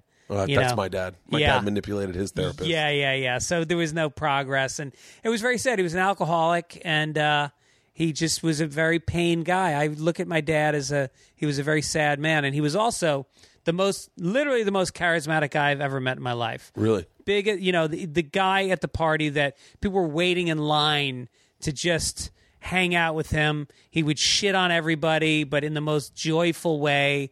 He was like a great friend to people, but when he got home, he just pulled back, and he would just go into his office and read and chain smoke. He smoked 3.5 packs a day. Holy shit. And he didn't interact, and it was like, Can you find video of your audio of your dad online? I have a bunch of tapes. Do you have it online? No, I should put it up. Yeah, you should put it up. Yeah. I'd love to listen to your dad online. Yeah. That's something I could fucking spiral into for an evening with a bottle of wine. Right. That's fucking crazy. Yeah, he used to interview Ed Koch every day. He would call into the show, the mayor of New York. Really? Yeah. Yeah, I would definitely put those online. I'd love to hear that. Yeah. Maybe Father's Day one year, I'll work on it and put together a nice little website link. What about I'm obsessed right now with sound. Is it Sound Exchange that we get money from? I used to get so much fucking money from them. It's way down. Yeah, mine's down too. But I thought, I wonder if I could, like, I have the audio equipment. Why don't I do like a comedy CD? Yeah. Like just do like an old school Adam Sandler funny couple. No audience. No audience. Just do a comedy CD. Yeah. Just produce one. Put it on Sound Exchange. Put it on out on the line. Well, you don't put it. Sound Exchange tracks. Yeah. Sirius XM. No, you put it out on iTunes. I meant to say put it out on Right. iTunes. Sell it for fucking $1. Right. Oh, and make the money with the residuals. Yeah, just make the money. Just so with the people residuals. know, the residuals are huge. You Yeah. make big fat checks. Was it twice a year? Yeah. Yeah, and it's fantastic. Yeah. And I was like, wait, why am I not doing that? Because there's a lot of like small amounts of money to be made across the board that like Premium many plates. memberships. Yeah. Yeah, merch. I'm fucking fascinated by making money for the first time in my life. This side of the business, like the other side, like making money on podcasting and stand up and merch and audio and all that shit. Yeah. And then and part of me wants to start a weekly video podcast that I just put on YouTube. Yeah. And like I was like, yeah, why not? What am I? Right. And then just the idea that we can own everything. Yeah. I think that's fucking. I know. Well, the Periscope is the way to put the video stuff up. But then I look at, like, this morning, I watch Joey Diaz's a lot in the morning. He's always got like 5,000, 3,000 people. Yeah, and it's like, well, not even. That's the thing is like, well, I don't know. Maybe over time it gets that much. This morning it had like 2,000, which is a lot. Yeah. But I've read this article about this thing, and you should look this up. It's called 1,000 True Fans. And it's the idea that if you can get 1,000 people to become super fans, the kind of people that listen to all your podcasts, you put out a CD, they're going to buy it. You come to their town, they're going to your show. And if you think about it, if you can get each of those people to spend $100 in a year, $100, that's $100,000. That's, for a lot of people, a living. Now, obviously, that's not including all your major money, but that is, that's 1,000, and that can exponentially go up. But you got to connect to those. You got to give the kind of love that you naturally feel. I mean, you know how these people are that reach out to you. You see the regular names that are posting on Twitter, and you feel like it becomes like a relationship. Yeah. And it's a matter of just keeping that connection and making sure you're putting out products you're proud of, but putting out a lot of them so that people want to engage. They want to buy your shit. They want to support you. But it's about getting that 1,000 core, and those people then become like emissaries for you. They start telling their friends. They proselytize about you at parties, and then people find out about it. It's great when you see one of those people and they come up to you after a show and then one of their friends goes, he brought all 8 of us. Yeah, and you're like, fucking love that guy. Right. I was thinking about doing these COG, I'm called the machine, COG bottle openers. Yeah. And then giving them each a number, like me handwriting, like COM 001. Yeah. See, like whatever it is, like give him a badge number. Yeah. And then doing I was going to say 2,500. Yeah. I was like, make 2,500 and me literally draw in every number and then go, hey, you want them? Email me. I'll send one to your house. And for free. For free.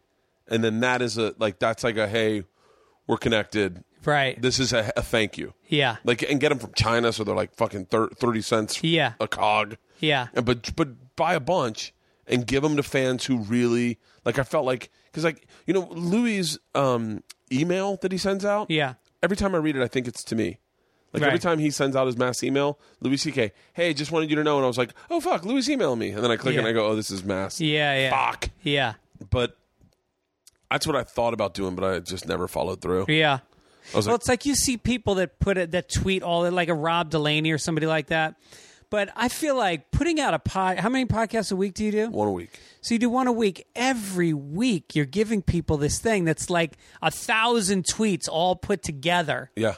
And I feel like that should be enough, but it's not. It's not. You got to also Periscope. You got to also Instagram. There's so much you got to do. Ever since I started doing every Wednesday, the same time every Wednesday, and caring about my podcast. Yeah. Like, I didn't totally care about it for about a year and a half. Yeah. Like, I would do it, but if it came out, it came out. And if I missed 2 weeks, I missed 2 weeks. Yeah. And ever since December, I've been really focused on, especially this year, I've been like really focused about putting it out, and I've seen my numbers grow exponentially. Yeah. And I've been like, oh, fuck, I really love my podcast. Right. I've gotten into really good conversations, too. Yeah. No, it's a great, well, there's so many reasons to do it, but one is like, you and I are now sitting in a room talking without anyone interrupting. If you're at the Comedy Store, we would have a 30-second snippet before some guy who did a guest spot on your show in Minneapolis 8 years ago comes up and goes, hey, you don't remember me? Hey, man. They're drunk. All these comics go to the Comedy Store, and they're like, opening or feature acts, and they go there, and they think you're supposed to get drunk and glom on people to help your career. It's like, don't you realize how fucking disrespectful that is? This is a workplace. I've got a sheet of jokes in my hand. Yeah. If I'm in that back hallway and I haven't gone on, I'm focused. I didn't come to the Comedy Store to make $15. I came to try some new fucking material out and to focus. Yeah. And if you come up to me and you just kind of rudely assume you can, just it's really, I mean, read the body lange. Yeah, I usually sit inside the OR. Yeah. But And- then I can't read my notes. It's too dark. Yeah, I'm not at the place where I feel totally comfortable just rocking out entirely new material in the OR. Yeah. I don't know. We can be totally honest about this. I don't know when this will come out, but like I just got past at the Comedy Store. No shit. Yeah, it was a pretty that's big great. deal. Yeah, so like part of me doesn't want to like. I'm like I want everyone to know I'm a good comic first. Yeah. Before I start going like, hey, Right. like, here's some, like, I don't mind doing it in the belly room. Yeah. I'll do all new stuff. Yeah. Like, when you go up and do those new material rooms or whatever, storytelling, I'll tell a brand new story I've never told. Yeah. But down in the OR, it's a little bit of a fucking... I got a couple rooms for you might like that you can do all new shit in. Like, I'm doing this gig tonight at Bar Lubbock. You ever heard of that? Yeah, I have. It's fucking great. Really? Who does that? Rob O'Reilly. It's called Peachy Keen. That's the name of the show. Yeah. And you go up and... Now, how do you... Okay, so here's my biggest problem. How do you... Now, you don't drink, so that's one thing, but, like, how do you ride the pendulum of parenting in the morning and being out at night doing spots? Oh, I don't parent in the morning. I sleep. You just sleep? I get up at like 10 o'clock. Oh, for real? Yeah. Okay, I'm up at, like, fucking 6. No, I don't do that. And so when I go to the store... It is like get in at 2. I'm going to be up in 4 hours. No, you can't do that. Yeah, it's fucking a beast. No, I just realized like I'm like last night. I got home at like 4:30. Hung out with the kids, played some bocce ball in the backyard with my daughter. Drove my son to El Segundo for soccer practice. Watched him play. Drove him to In-N-Out Burger afterwards. Come home. That's my quality time with my kids. So like you in the morning, what the fuck do you get out of it? Well, your kids is different. Once they get to 13 and 15, they fucking trudge down the stairs, eat a bowl of cereal while they're looking at their phone, and then they go to school. I'm not missing any magic moments there. I got to go earn a living at night. You fucking handle it. My wife handles it. Yeah. Granted, she's got to get up, walk the dogs, make breakfast, make lunch, get them dressed. Okay, you're a stay-at-home mom. Yeah. Step up. I'm out tonight. I'm doing 4 sets. You're doing 4 sets tonight? Yeah. Why don't you go fucking trudge around from 8 o'clock till midnight doing shows? That's like I did. Like Joey will call me up and be like, Joey will call me up booked, like with bookings for me. No like, shit. Dog, we're going to the Dark Horse. We're gonna swing by, hit up the Ha. I go, hey, if you want, we can go out to Burbank. And because I part of me goes, he just got off. I just got off home before you got here. Yeah. And he was like, I wish I could remember the conversation, but it was all about like, we got to be out there more. And so I'll be doing spots in the valley with him. Just go do this. Dark Horse is really fucking fun. Yeah. It's kind of, it's kind of empty. It's a lot of comics. Yeah. But when a laugh gets a laugh, you're like, okay, that works. Uh-huh. I got to rewrite the other shit. So that's a place you can try new shit out. The Ha, Flappers, and Dark Horse are where I'm at a lot lately. Those are all in the valley? Yeah, all in the valley in Burbank. And then the store, I feel like the store is just like the other night I was just a beast of a fucking lineup. Yeah. And you're like, am I really going to go after Ron White or Judd Apatow or Daniel Tosh and work on new stuff? Yeah. Like I just feel like I would be I should be doing what Seinfeld told Schumer. Yeah. Like, put on a show. Although you'll find once you start working the store a lot, it's a lot of the same audience members. Really? And you'll start to feel. And first of all, new material can kill at the Comedy Store, and especially in the OR. Yeah. It can kill. They're very supportive, and if you're loose with it and confident with it, I find it goes over just as well as old material. Yeah.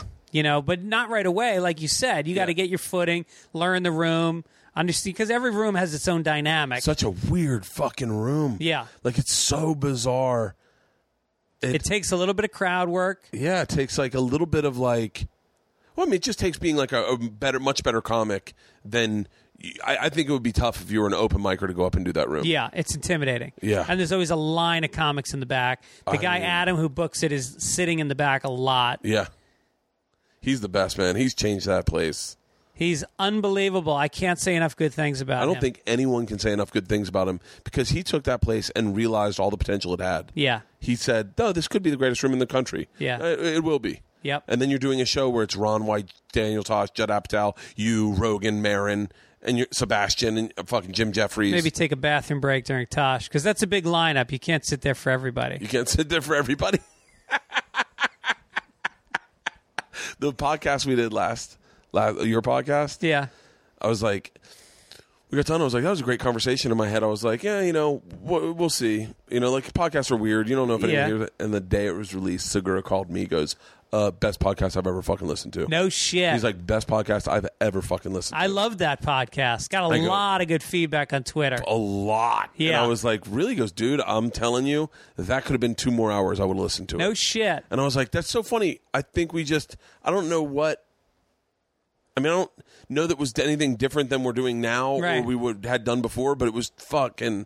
I was like, maybe I should listen to it. And I was like, don't fucking do that. No. It's a bad fucking call. By the way, there's this new app that's coming out that I don't know if you want to get involved with, but it's going to host podcasts, but you also put like videos.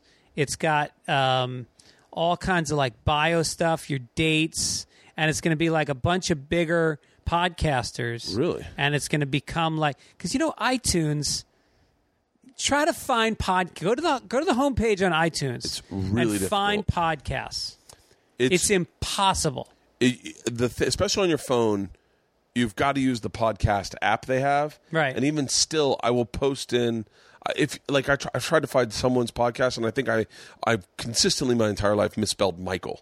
Yeah. And I tried to write Michael, and it didn't come up, and I was like, great, I guess that podcast doesn't exist. Yeah. And then I couldn't fucking find it. And then I was like, I had to go online, and then I went to their homepage. Like it was just a fucking nightmare. Yeah. And this way it'll be like, if you get the right people on it, and I think we got some good people on it so far. Yeah. I'll talk to you about it after the show. I'd be into that. Yeah, totally. Yeah, I'd love to do that. I want to take control of this stuff more. Make our own network. Why,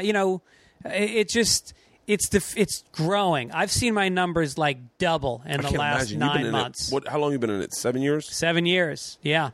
But it plateaued for a while. And now I don't know what it is, the last 9 months. Ari said the same thing. He goes, have you noticed a spike? Like, I can look at when I do my Libsyn. I think I'm only on my podcast. It's literally flatlined. It shows me 3 lines. A chunk here, and then it's just a down strike of when I was doing Travel Channel, like the most, and I just wasn't releasing. And then if you look at my recent numbers, just skyrocketing. Yeah. And I'm like, oh, shit. It's a good feeling. But and it makes me think that people are more and more getting accustomed to disseminating their entertainment through how they want it. They watch viral videos that they're subscribed to. They go to certain websites and they go to certain podcasts and they control it. Nobody wants to surf on TV anymore. No one wants to surf on TV, but people don't want to lose that thumb.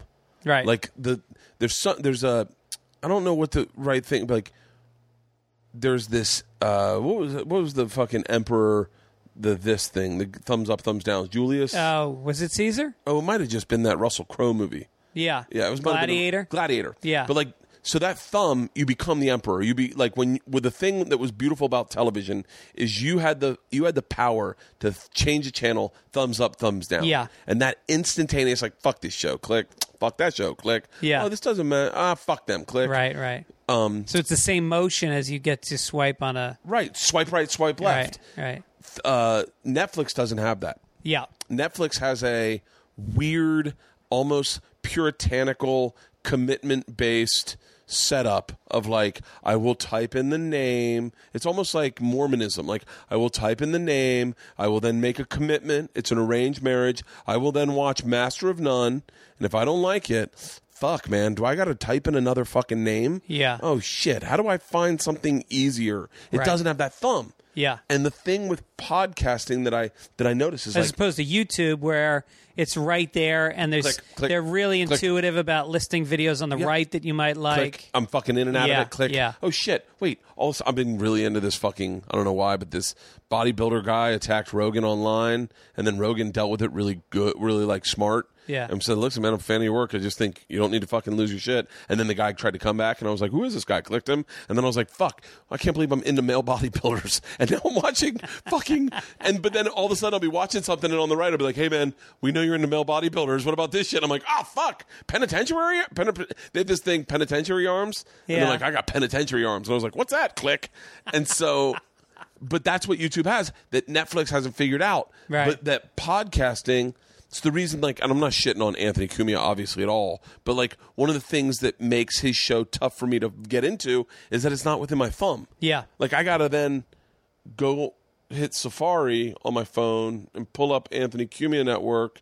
It's not in my... It's not a podcast. It's not on my list of podcasts. Right. It's not... I think same thing with Artie's, maybe. Is his a subscription-based, too, right? Yeah, I think so. And Sirius is kind of, Sirius is swipeable. I think people like that. I got the app on my phone. Yeah. Roland got me the app. I go in. I go to Opie. I go to Ron Bennington. I check out what they're doing. I'm going to Stern. I'm going to go to, yeah. You got it's Ellis. But here's the thing. You know what show is fucking great? Not to get off topic, but Jay Okerson's show, The Bonfire. Really good. Yeah, it's really good. I've been watching videos from it. Yeah. But the difference is, so then someone said to me the other day, they go, trying to sell me some thing, and they're like, it's $1 a month. It's all you got to pay. Your fans will never know. They'll like look at their credit card statement and be like, well, $1, oh, fuck it. It's too much to unsubscribe. The thing that Kumia's got is I paid $59 for the year the first time I subscribed, and every year I get charged another $59, but I just look at it and I go, like I go, fuck, I'll unsubscribe later maybe. But like, I haven't even listened to his show other than when like topics come on, but I just find those on YouTube. Yeah. But like, that's the thing is those subscription-based, once you subscribe, I bet the rate of people unsubscribing is fucking minimal. Right. I bet once you subscribe, you're fucking in. There's so many different business models for podcasts, and doing ads is the default way to do it, but I just think there's got to be more creative ways to do it. You know? Yeah. Like, I just know that going back to this 1,000 fans thing, getting people like that are going to be, like, I have a $10 premium membership. It's $10 a year. You get 350 back episodes plus half-price tickets when I'm in your city. It's a fucking unbelievable deal. It's not bad at all. And a lot of people do it, but I don't know if there's not a higher level to go to that people would do that doesn't rely on ads as much. I don't want to do a lot of ads. Do you do ads? Sometimes. I don't like to do a lot of ads. I try not to because for me it's a pain in the ass because it's, once again, I'm no overhead. It's just a one-man show. Yeah. So it's me having to like get the copy, fucking read the copy, read it within the thing. I'm not a really good out loud reader. Yeah. And so then and it in my head I'm like I just see people hitting that skip ahead 15 seconds button 4 times. Right. Like I love Marin's podcast, but man, I know that if I hit it 20 times I can get through that. Yeah. And then da da da da da da da da da da da da da, yeah. And I wait for the music, and then I go back 2 minutes to hear the introduction of the fucking person. Yeah. And you know, and I love Mark, but unless he's interviewing the president, I'm probably not going to listen to that first 10 minutes. Yeah. You know? Oh, you mean his commercials or him talking? All of it. I've heard that. I mean, all of it. I do the same thing with Ari. I love Ari. I don't listen to his intro. No. The only intro I listen to is Duncan Trussell. Yeah. His intros are fucking insane. Really? insane. Do they both interview guests? Yeah, Duncan has guests on, but his intros are fucking amazing. Yeah? Oh, yeah, he's higher than Giraffe Pussy, just talking about the ethos and the pathos and Chakra. When Chakra visited the world, she came unto the giraffe and grabbed her by the eyes and said, "Take these unto you." I mean, it's like preaching, and you're sitting there going like, this is fucking amazing. And then he's like, and then all of a sudden he'll read an ad and get out of it, but you're like, oh, fuck, I'll sit around for the ad. Right. And then he just goes into the podcast and you're like, fuck, that was amazing. Yeah. You know? And I understand why Maron does it and I understand why Ari does it, but it just doesn't, you know. Yeah, Rogan banks his out at the beginning. He doesn't. The great thing about his is when you do his podcast, he doesn't do the ad in front of you. He used to. Yeah, now he waits. Which was interesting because you would go in and do the ads and the most natural conversation would start. And he'd be like, save it for the podcast. Yeah. But then, and you'd be like, well, let's wrap up these ads. But then you'd get off onto some tangents during the ads. Yeah. That you're like, fuck, let's just, you know. Right. I like the way he does it now, though. Yeah. Yeah, I don't know. I think there's, I've always wanted to do integrations. I don't know why we're not doing integrations. Right. Stuff like that. Something interesting. Like your Speedo idea. Yeah. If you could get something that becomes part of your lifestyle that your fans attach to and they get excited about it and it becomes like a meme kind of a thing. Yeah. That's huge, but I don't think advertisers are being creative about podcasts because they are listening. They're not, it's not on in the background. They're not surfing past it. They're committing an hour to sitting down with headphones on usually, not missing a word. Yeah. And, you know, if the numbers are not as high as TV, and by the way, they're getting close. There are a lot of podcasts that had better numbers than my shows. Right. Yeah, if a cable show nowadays gets 150,000 viewers, that's considered all right, in the we'll demographic. pick that up. Right. That's so if you can get 150,000 viewers in the demographic that they're marketing to, that's through the fucking roof. Yeah. Now we're only selling to our demographic.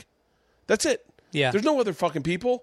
The people that aren't listening just aren't listening. Yeah. It is our demographic, and it is the exact same group of like-minded people. It's what marketers dream of. Yeah. Knowing exactly who they can sell to. And not all ads are meant for all people. Like, you know, Sherry's Berries, you know, like I remember Norm Macdonald had Joey Diaz. He came on my show and he's like, yeah, what am I going to sell? Fucking berries? A bunch of rotten fucking berries. You get 6 of them frozen, sent to you. Like, he went off on it. And I was like, that's fucking great because he realizes that's not his demographic. Yeah. It's for people that are buying Valentine gifts for their mothers. No one in Joey's shows buys Sherry's Berries. The best is, like, it's so odd who decides to, like, who chooses to market on podcasts. Yeah. Like, I wanted to do this show. I don't think I'm going to do it, so I might as well fucking say it out loud. I wanted to do a show called Stranded and Branded, where I go out on an island for fucking 30 days, and every 2 days a new product's brought in. So it's like just like things. And that's all you got. That's all I got. Yeah. So it's bizarre, hysterical brands that just wash up, and you're like, fuck, Dr. Soul's inserts. I've got 7 crates of them. What do I do with them? Well, it looks like I'll make my bed out of the inserts. That's hilarious. Right? But no one gets it. Everyone's like, it's a good idea. No one wants to commit to it except for me, who's like, fucking put me on an island. Right. Naked. We'll start off with Speedo being my first brand.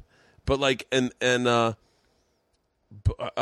is one of the people I met was like, well, can we fold in all your sponsorships to podcasts?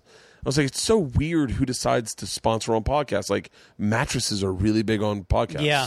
Mattresses are big, and like razors, shaving, and underwear. Yep. Like, I wonder why. Like, once in a while, I'll get a weird one. Like, I got a boutique Soho clothing shop approached me, and like really expensive stuff. Yeah. And they sent me a bunch of shirts and sweaters, and it was like real cashmere. These were like $300-400 sweaters. I was like, fuck, I did one ad and they bailed. I was like, good, I got some clothes out of it. What the fuck? Who do they think's listening? Right. I've been looking for cashmere. Right. No. Right. The fucking... You can't see the clothes. People want to go see the clothes. Then the mattress companies are great because They're like, you want to fucking advertise mattresses? Next day, I got a mattress at my house. I'm like, holy shit. I got so many emails. Tom Segura and I did a mattress fucking campaign. You did? Yeah, and Segura's like, it was a really great opportunity. But it was so funny. I got emails from people who were like, hey, how good is that mattress? Yeah. And I was like, I'll tell you what, that Casper one's fucking good. I was like, hey man, one of my buddies, John Moore, he was like, hey man, you and Segura are going off about these fucking mattresses. I'm buying a mattress. And I called him and I go, hey man, go to a mattress store and like lay down on it first. Like that's a fucking mattress. Who the fuck? Yeah. Goes, Bert Kreischer seems to be sleeping well on it. Like what the fuck? Bert Kreischer's drunk. He's sleeping on anything. Every fucking night. I slept in the tub the other night. The mattress was perfect. Oh, I'm gonna buy a tub. Apparently they're comfy. Probably losing a mattress sponsorship right fucking now. Well, and the razors are like, how different. I swear to God, I don't know the difference. You gotta be a fucking beard. I've done these fucking hairy razors. I have had a beard for fucking 12 years. The fuck? Right. I'm selling razors. It's like the fucking weirdest. Right. I got fucking stamps.com. I mail 3 letters a year. I got a scale in my house. What are you, fucking high? Oh, it's so funny because you're like, yeah, I'll do it. And then you're like, huh? Like I remember the big one was someone wanted to advertise their marijuana stuff on their thing. And I was like, here's a product I can probably talk pretty. Yeah. And my wife's like, no fucking way. And so we couldn't do it. And I was like, oh. You scare off all your other sponsors. Like and booze was weird because I don't know, and I'm not going to speak out, but we tried to do a booze sponsorship, but one of our friends had a DUI.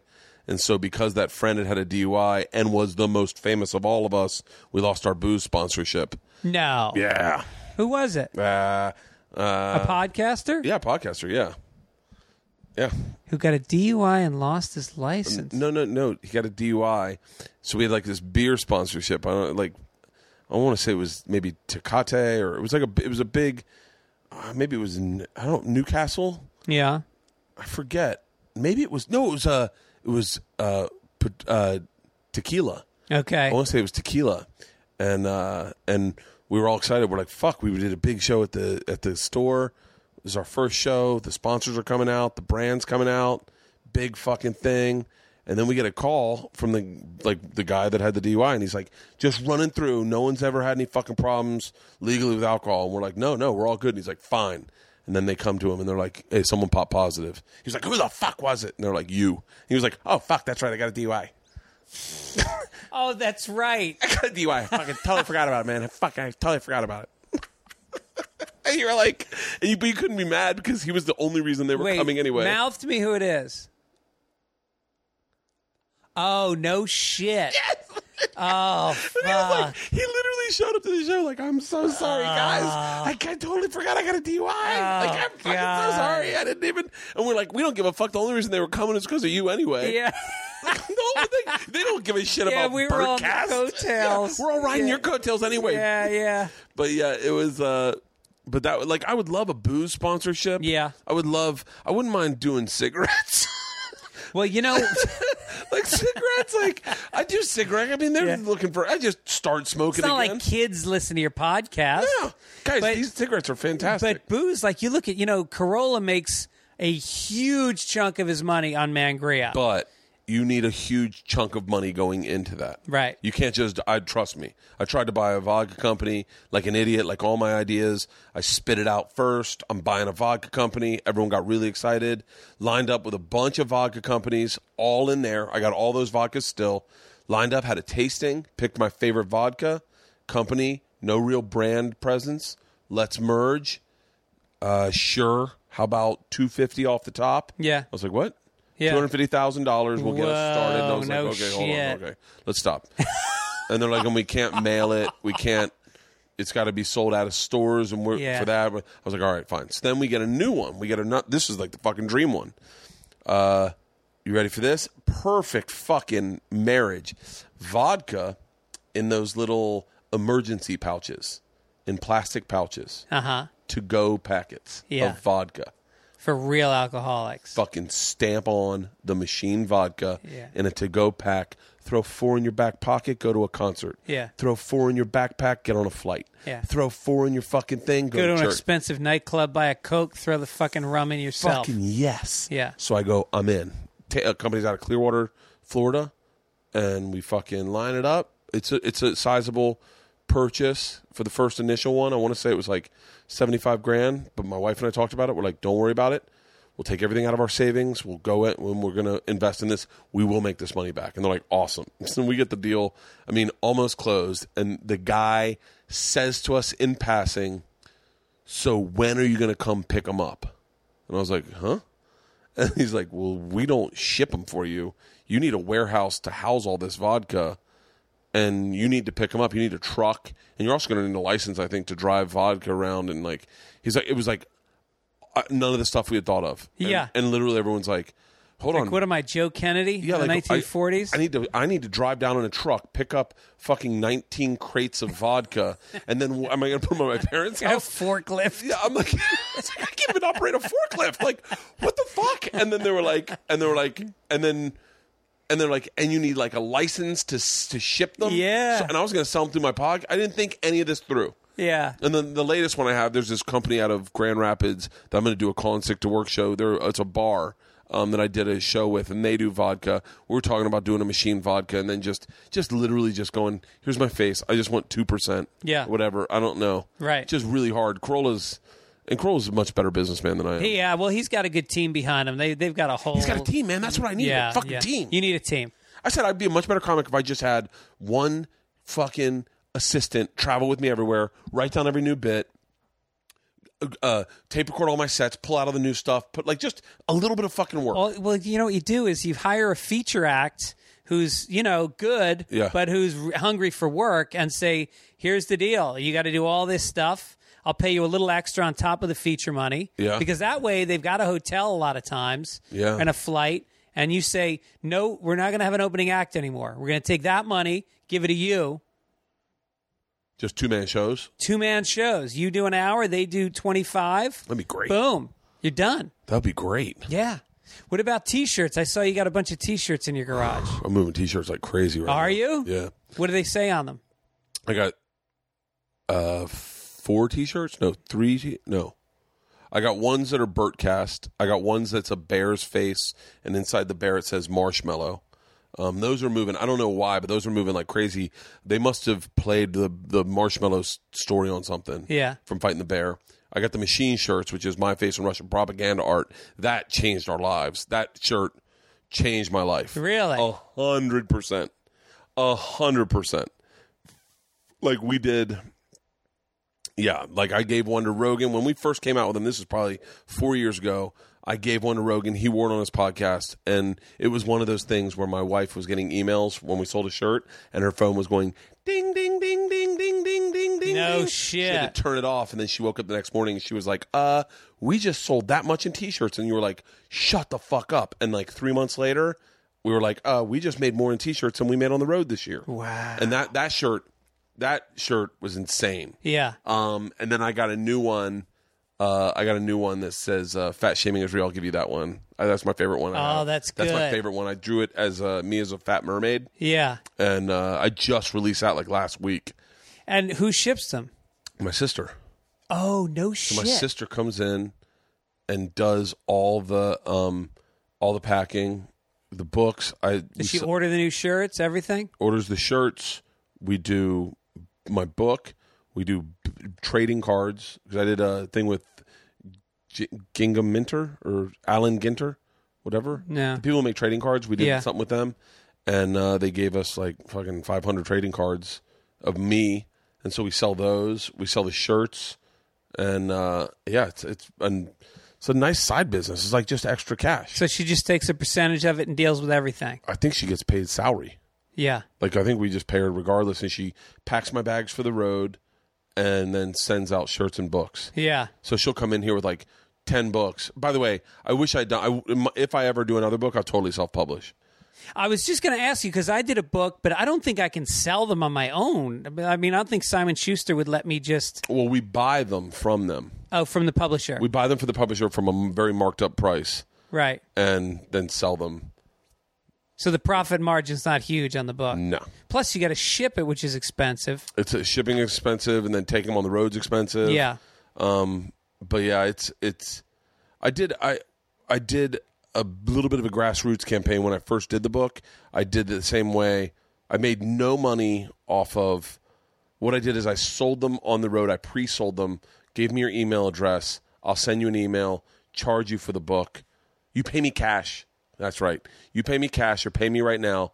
I will then get your email and I'll send you a book when it comes out to try to get my pre-sales up. Right. So I get them on the bestseller list. Yeah. And I did not.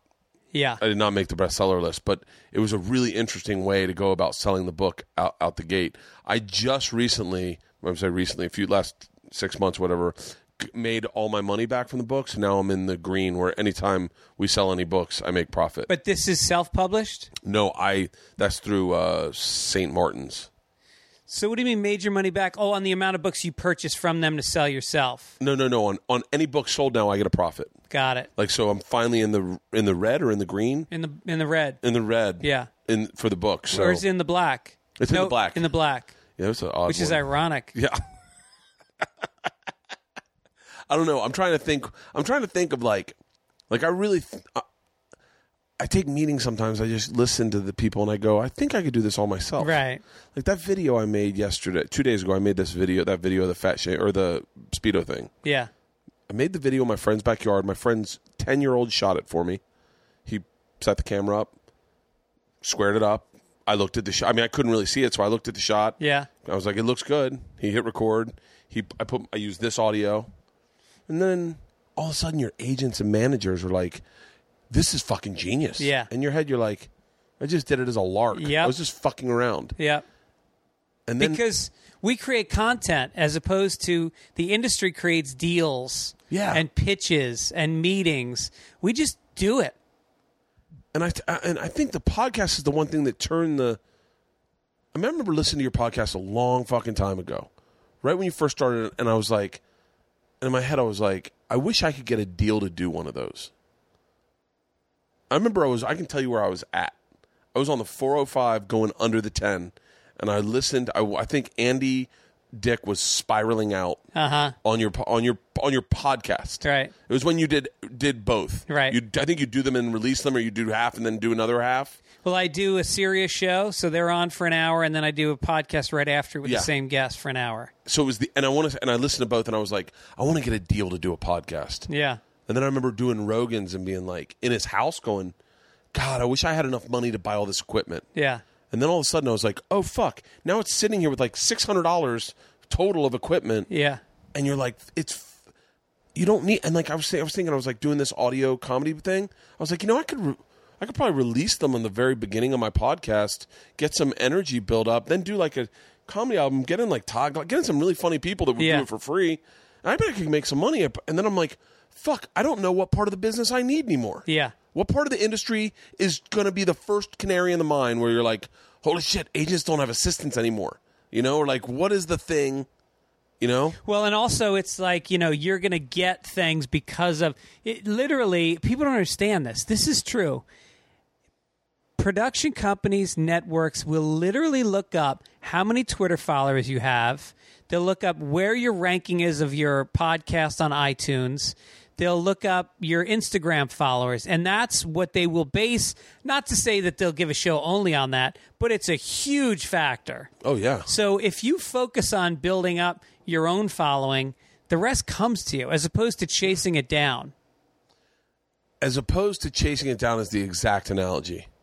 Like I said to my wife last night, she was like, where do you want to be in this industry in 5 years? I said, I don't want anyone.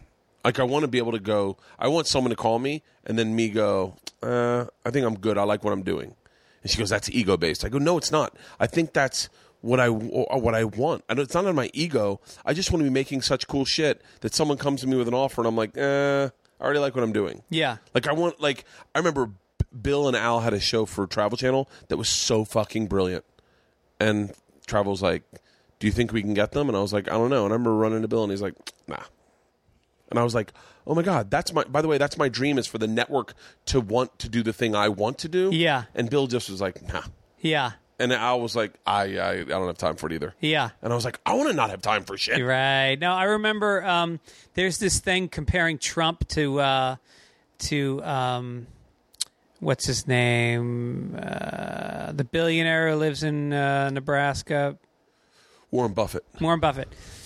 And they're comparing their visions of business. And one of the questions was, how often do you make deals? And Trump said, I make as many deals as possible because most of them fall through, so you just keep throwing things at the wall. And Warren Buffett said, I say no to almost everything. And look at those two guys. I mean, look at not only who's more respected, but fucking Trump has not made the kind of money he's saying he's made. He's failed colossally on many things. Warren Buffett has made so much fucking money. It's mind-boggling. He's one of the wealthiest guys in the world. Yeah. And every opinion he had, look it up. I can't remember what site it was on, but if you look up Warren Buffett, Donald Trump opinions, it's like 10 things, and they could not be more diametrically opposed. So what was the first project you said no to?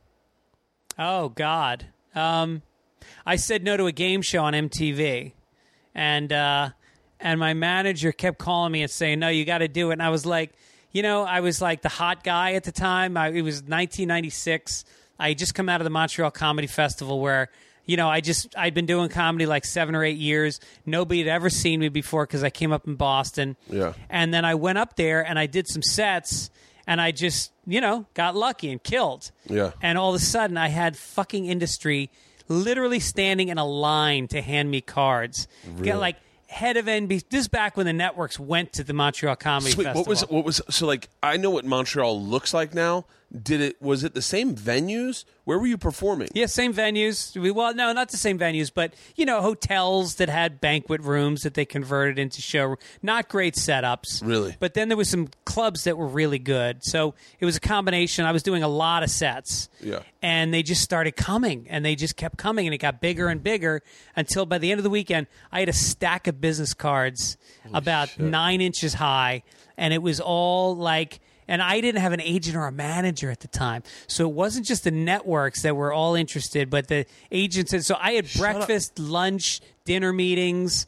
I had by the time I left there, I had a development deal with Fox, a big, fat development deal. 1996? 1996. So this is I want to say arguably 3 years before the development deal died. Right. This is the heyday of the development deal. Then I got a spot on Letterman. I signed with Dave Becky, who's like the biggest manager in the business. Signed with Abrams Artists that were big at the time. Yeah. I got a show on the USA Network, like a segment on a show, recurring. And I had nothing before that. I was a feature act before that, headlining a handful of clubs, mostly a feature act. All of a sudden, I was headlining every club in the country, the best clubs. It all changed in a week for me. And then my agent came to me and he said, do you want to host a game show on MTV? And I was like, absolutely not. I want to become an actor. What was the show?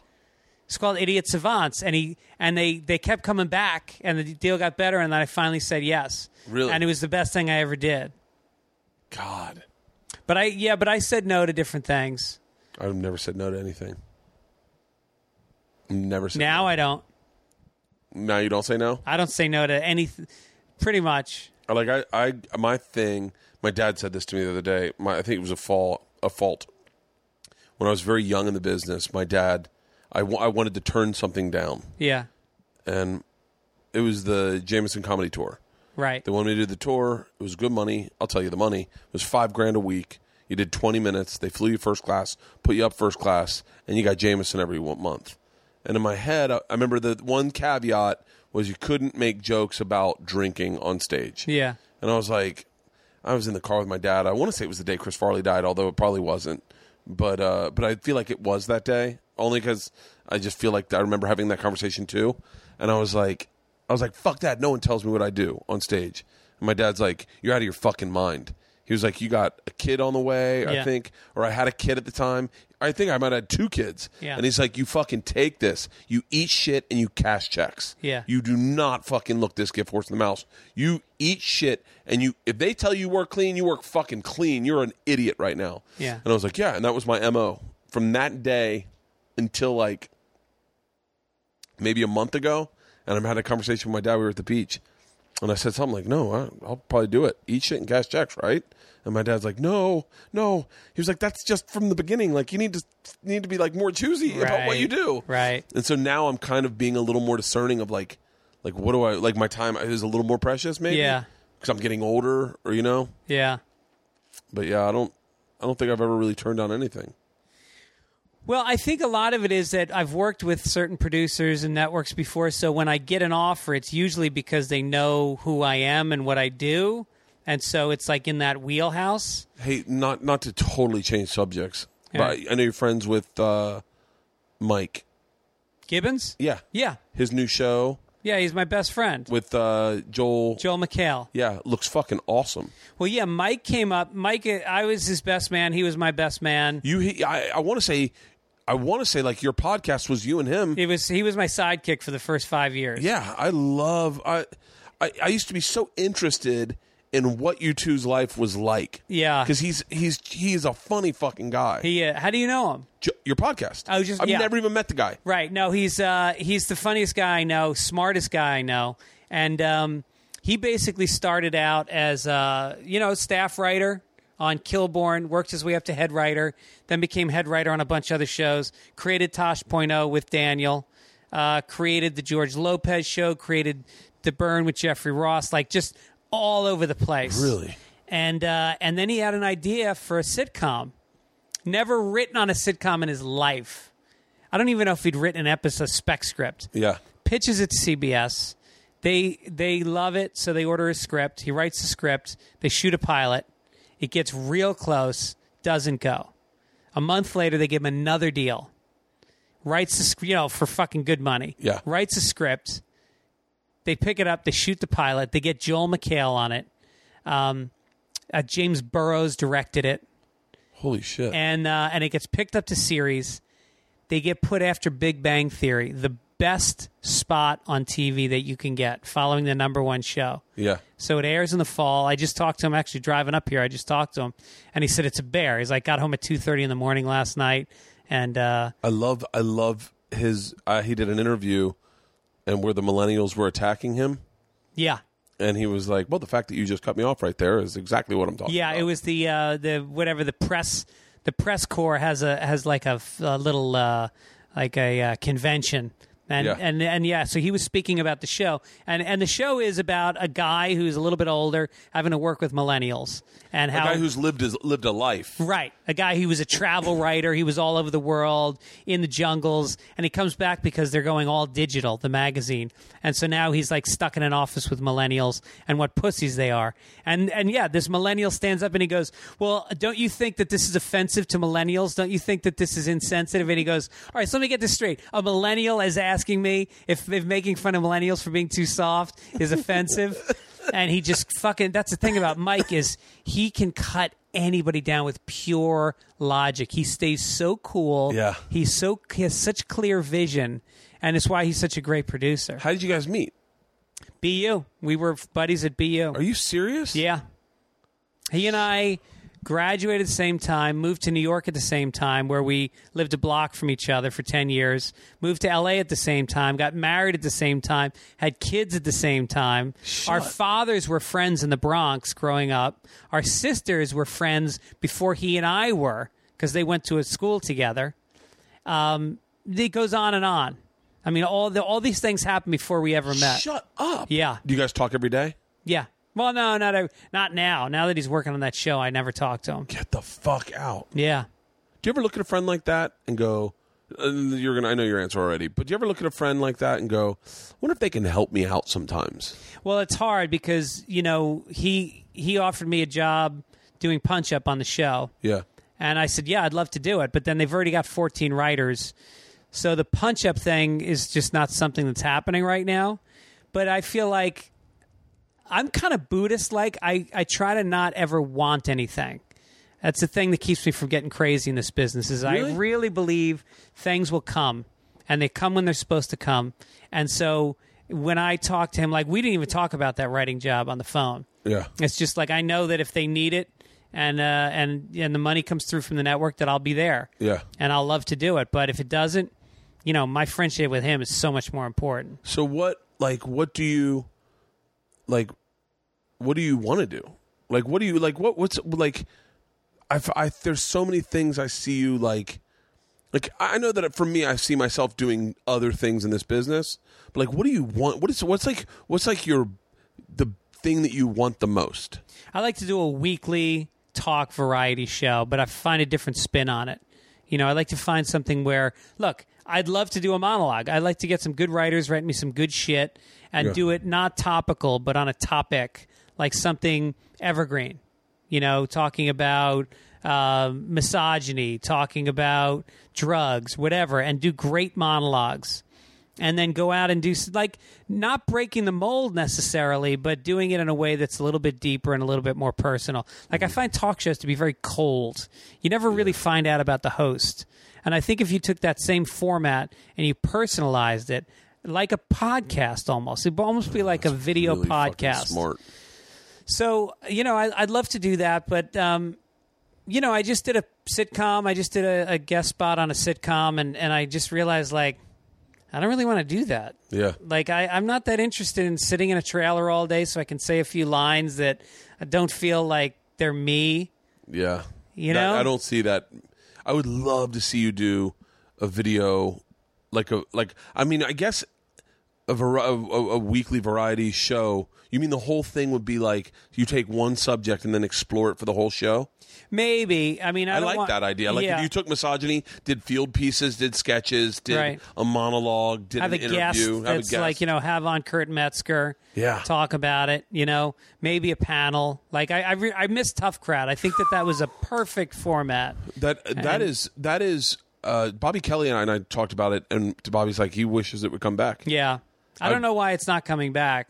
But, Chelsea Handler did a soft pop culture version of it. But that show is about politics and race and deep social conflict. It was about real things. And I don't know why that show doesn't exist. But I also have a show I want to do with Joey Diaz. I talked to him about that's going to be like the Church of Joey Diaz. Yeah. Like him giving a sermon and hearing confession from audience members and giving them penance.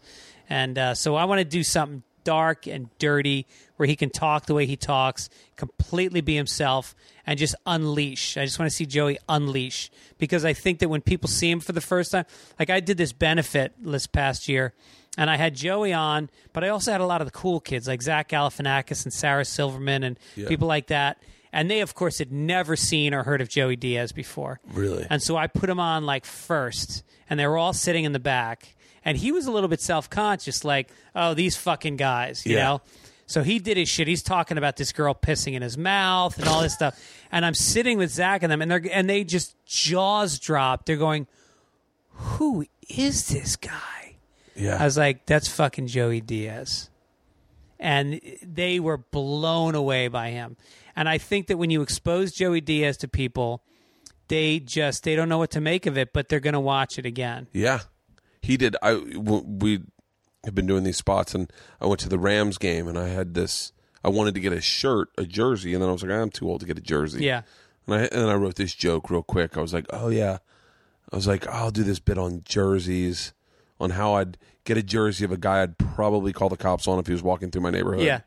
And I was like, ooh, I'll write that down. And Joey and I go do a show together, and he hops up on stage. He's already got a fucking huge chunk on jerseys. Yeah. But it's like, imagine if you could say all the stuff that you'd want to think, but you never could say. Yeah. Joe's like, I'm not getting some fucking jersey or some fucking cocksucker, and just goes off on this raciully charged, fucking massively insensitive, fucking wife-beating, coke snorting, fucking... and I was like, I guess I won't do my little bit on that. My little shadow on the wall. My little shadow, my shadow puppet of his fucking cave painting.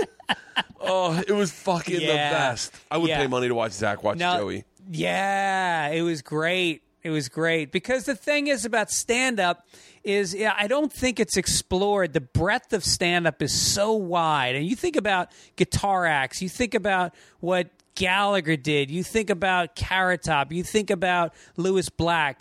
It's anything, and I respect all of it. And I think when good comics see good comics, it doesn't matter what little niche they're in, they feel it. They know when something's real. Yeah. And I think that Joey is a organic, natural voice, and I think it needs to be captured. But there's only like 2 networks that it would be right for. Do you see that a lot with other comics where you're like, oh, I could turn that into a show? Not that often. No. I see comics that I think would be part of a panel that would be good. You know, because What can I do then? Like, what the fuck? What is my strength? Well, I mean, I think what you said about me with the family thing, I always think, like, you got to talk about your life and, you know, the things you say about your family. You know, obviously, it's a follow-around. I could see a follow-around reality show of you meshing being a party animal with getting up at 6 a.m. to be with your kids. Yeah. You know, and you know where that leads you. I mean, those are bears to film though, because it's like, you know, you're invading your own family's privacy. You're being followed. The editing is fucking crazy. Oh, hundreds of hours of shit to do. We've had offers, a lot of offers to do the renovation and do a show with the girls and Leanne. Yeah, and Leanne just kills them. She's like, fuck no, right? Because of what happened last night. Like I told you the very true story of how that is. If I ever figure that out on stage, it'll be a lot lessened. Right. Like it'll be like, oh, it's fun. This is little giddy parenting. Yeah. And I won't tell you how awful of a fucking parent I am. Yeah. But to watch that in that moment, you would have been like, oh, these people are fucking bad. Right. But you know, there could be a show of dads with different parenting techniques. You know, dirty dads. Like I'm, you know, like as a father, I'm. You know, I just wrote a whole bunch of blogs for parent.co. Did you and they're about, like, based on the Dangerous Book for Boys, which is this book where you... yeah, I bought that book. Isn't it great? Yeah, that's a great book. So I did a bunch of things. We built a go-kart. We built a fucking tree fort that's the size of this garage. Really? And I do dangerous shit. We went down the steepest hill in Venice, flipped the go-kart, almost broke some bones. You know, we go surfing in giant waves. I try to get him hurt. He's got scars, and I think that's good. And, you know, and my parenting style is like, yeah, you know what? Go for it. I did as a kid. It made me who I am. And so and then you have a parent that maybe is a little bit like Tom Papa. I think is a little bit more shadow parenty, you know? I've seen him parent like from afar. Yeah. He lives right around here. Yeah. And so we go to the same restaurant sometimes, and I'll see him, and I won't say hi. I'll just watch him parent. With his gentle little voice. Okay, kid. Are you sure you don't want breadsticks? Yeah. Hold on, let me cut that for you.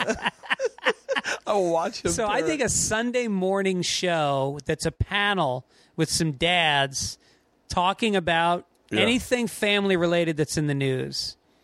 That might be idea. an interesting show. That's a great idea. So when you take a meeting, do you have ideas, or do you just like fucking just roll with it and kind of shoot from the hip the entire time? No, it's like I just pitched a pilot. We're waiting to hear, and it was me and 2 other guys, the Daily Show producers. Yeah, and we did this idea. It was called "Fits My Life," and it's just me giving advice to people. And so we shot a pilot presentation, and then we beat out, you know, meetings and beating out the pitch and going in. And, you know, they wanted to, like, set it up at the beginning and then let me go. And it just got to the point where it was like, fellas. It's like cardboard. They're great guys and they're great producers, but a comedian needs to run a pitch meeting. Yes. You know, because you get a manager, an agent going, well, the thing about, they talk third person like you're not in the room. The thing about Greg is he's got a great demographic. It's like, shut up. Here's the fucking show. Yeah. And you make them laugh, and you make them laugh, and you make them laugh, and then you leave. That's what it is. But while you're making them laugh, you're giving them little snapshots of what the show is. They've got to feel it. They got to see it. And if they're not laughing, they're not buying it. Yeah. And don't ever pitch in the afternoon. Really? All they do is fucking yawn. They want to get out of there. They're pitch behind on work. Pitch in the morning. Go in there at 10 o'clock to 11 o'clock. That's the spot. I won't do afternoon pitches anymore. God damn it. Yeah, I'm in the midst of general meetings. I think general meetings, but everything turns into a pitch. Yeah, right. And I'm always... Well, yeah, that's different. Yeah, like it's like meeting with, what do you want to do? What do you want to do? And you tell them what you want to do, but all my ideas are way too out there. Yeah. They're like, huh? I was like, yeah, I think that would be fun. Well, it's also, you got to always know who you're pitching to. You got to research the network. Oh, I don't see know what anything. shows they have on the air. Oh, I just go, this is what I want to do. Yeah. I know what I want to do right now, and I want to do it. This is what I want to fucking do. Right. And then I get inspired by something, and I was like, that Speedo thing, I was like, I'm fucking inspired. I want to deal with Speedo, and I want Speedo to call me up and go, make content for us with Speedo. Yeah. I just want to, and I'm like, and then you get passionate about it, and you're like, oh, fuck yeah. Like, I'm really passionate about, I wish I could get people to do it, but doing a fucking 6 a.m. drinking morning show out of here. Yeah. Like, just a video, like a fucking really bad video morning news show. Yeah. With a guest and just getting fucking obliterated at 6 a.m. Yeah. But then our Wi-Fi is fucked up, so I can't live stream it yet. Well, getting Doug with High is done very well. Yeah. Well, I talked to the people at Jash. Yeah. And we were talking about doing the Call In Sick to Work tour that I do, the Call In Sick to Work show. Yeah. And do a Call In Sick to Work show. Yeah. Just do it fucking 7 a.m. at a Jash. But then I was like, who wants to get hammered and go to Culver City? Yeah. I was like, can we do it out of here? Like, maybe. Here? Yeah. Do it in my Really? man cave. Yeah. Come into my man cave, 6 a.m. You got to do is have people meet you at the Starbucks on Ventura and then blindfold them and bring them here so they don't know where you live. Oh, yeah. You don't want people to know where you live. Yeah. When you go to someone's house, do you ever Google how much they paid for it? No. Oh, I do that all the time. Well, I know what you paid for this place. You I told you, me. yeah. But like I do that anytime I go to a house. I'm like, wow. I bought my place in Venice 12 years ago. Oh. It's tripled in value. When did you sell it? I didn't. No, more than tripled in value. You I still still have own it? it. I rent it out. Where do you live now? It's got 3 units on it. I rent them out. And I live in Mar Vista. Shut up. Fuck Venice. What am I, a backyard with a fucking crackhead in it? God damn. Yeah. Done with Venice. That's me. I'm backyard. It's all like hipsters now. People, gelato shops and guys with pork chop sideburns and kids in fucking $2,000 strollers. But it's badass for your son to be like, yeah, I grew up in Venice. He did. He grew up in Venice. Grew up in Venice. Yeah, Dogtown. He grew up in Venice. My daughter's a surfer. Yeah. She's on the surf team at school. That's her gym class. 3 days a week, year round. She's so out there badass. Me and my son build skateboards together. So fucking badass. Yeah, and we'll move back to that house, but it's too small for us right now. Oh, really? The kids were sharing a room, so we moved to Mar Vista, and now we'll wait for them to go off to college, and we'll move back. Does that depress you? Them going to college? Yeah. We're going to be lost. I'm going to be fucking... I mean, we had that scare with boarding school last night, and it just depressed me. Like even the idea of them leaving, right? Like they're so our life right now. Yeah, like I can't imagine. They make me think about young, new, different things. Yeah. Just stupid shit, showing me viral videos, or introducing me to music. My son introduced me to all kinds of music, and just meeting his friends and having conversations with young people. Yeah, I didn't even work out yesterday, but I went and I played softball with the girls. I pitched to them and threw with them, and you're just laughing so much that when they leave, I think it's just look at my wife and be like, I'm ready for another one. Well, and you have this vision that you're going to see them all the time. There's a lot of kids that see their parents 3-4 times a year after they move out. Fuck. Well, I mean, it almost gives me anxiety just to live with my wife. Like if it's just me and her, no kids. Like how often are you guys having sex? Once a week, but we're in a little bit of dry spell right now because of the house. Yeah, I would imagine because she's very vocal, and there's no way we can do it when they're asleep. So, do you think you'll have more sex when the kids grow up and move out? I mean, my wife's going to be like 55. Yeah, no, right. She's already in premenopause right now. Yeah, or perimenopause or whatever. And so I can't. I don't know. It just fucking freaks me out. Yeah, like it freaks me out to think, like. That my girls will go off to college, and then I'll just sit with this lady all day. Yeah. And just be like... And you've told all your stories. Yeah. You can't... There's nothing... You start a story... Yeah, I know. So you hang out... And then here's the worst. You're in a restaurant, and you see that couple, and they're older, and they don't talk the whole meal because they're exhausted. They've exhausted their stories. I'll tell you what... They comment on the fucking lettuce. Yeah. The service, they try to engage the waiter too much. They try to talk to the waiter too much, and he's got other tables to deal with. My wife said to me the other day, she said something about our retirement fund and getting old, and I told her, and it almost made me feel good, I'm going to die before I get old. Like, I was like, I plan on being out of here. I don't want to, like, we saw a couple walking in the park, and they had matching little walkers, rollers, and my wife was like, that's going to be us one day, and I was like, Right. I'm not going to make it that old. Right. I'm going to be gone. I would need you to, the best thing for all of us, the girls go to college, maybe I'll make it to like 55. Yeah. But like, and then I die, you get to start a brand new life. Yeah. You get a reinvention. You go eat, pray, love around the world. The girls have an independent mom who's got a ton of money now because I had a great fucking life insurance plan. Like, I just can't, like, getting old really freaks me out. Like, being an old man right. freaks me out. I think my father felt that way. I think when he died, it was the end. It was time for him to die in his mind. He had accomplished raising kids well, put us through college. My sister was just out of college, and I almost feel like he went, I did it. Yeah. I'm not a happy guy. I don't want to be around. Things are only going to get worse in my life. Goodbye. I get, maybe I'll change. Like, I couldn't imagine 40 when I was younger. Yeah. And now I'm like, wow, like 44 is around the corner. 45 doesn't seem that bad. I don't mind getting up to 47. Like, you start thinking like that, but I like being 70 freaks me the fuck out. Yeah. I look forward to 70. Really? I'm 50 now, which sucks because I'm on that cusp of being at the peak, like, being a guy that is considered as a showrunner, a headliner, boom, and then, you start to see it slip. I'm not seeing it really yet, but I know it's right fucking there, and it's going to hurt. It's there only if, like, I know what you're saying, but, like, it's not there. Right. Like, for Ron White, it's not there. Yeah. He, like, that's Louis the key. C.K. didn't make it till later. Yeah. Oh, you don't want to be the guy that's 18 years old that's the hottest thing in comedy. Yeah. Because that just doesn't end well. Right. You don't want to be the guy that's 23. The guy that's 32, maybe he can make it. Chances are he won't.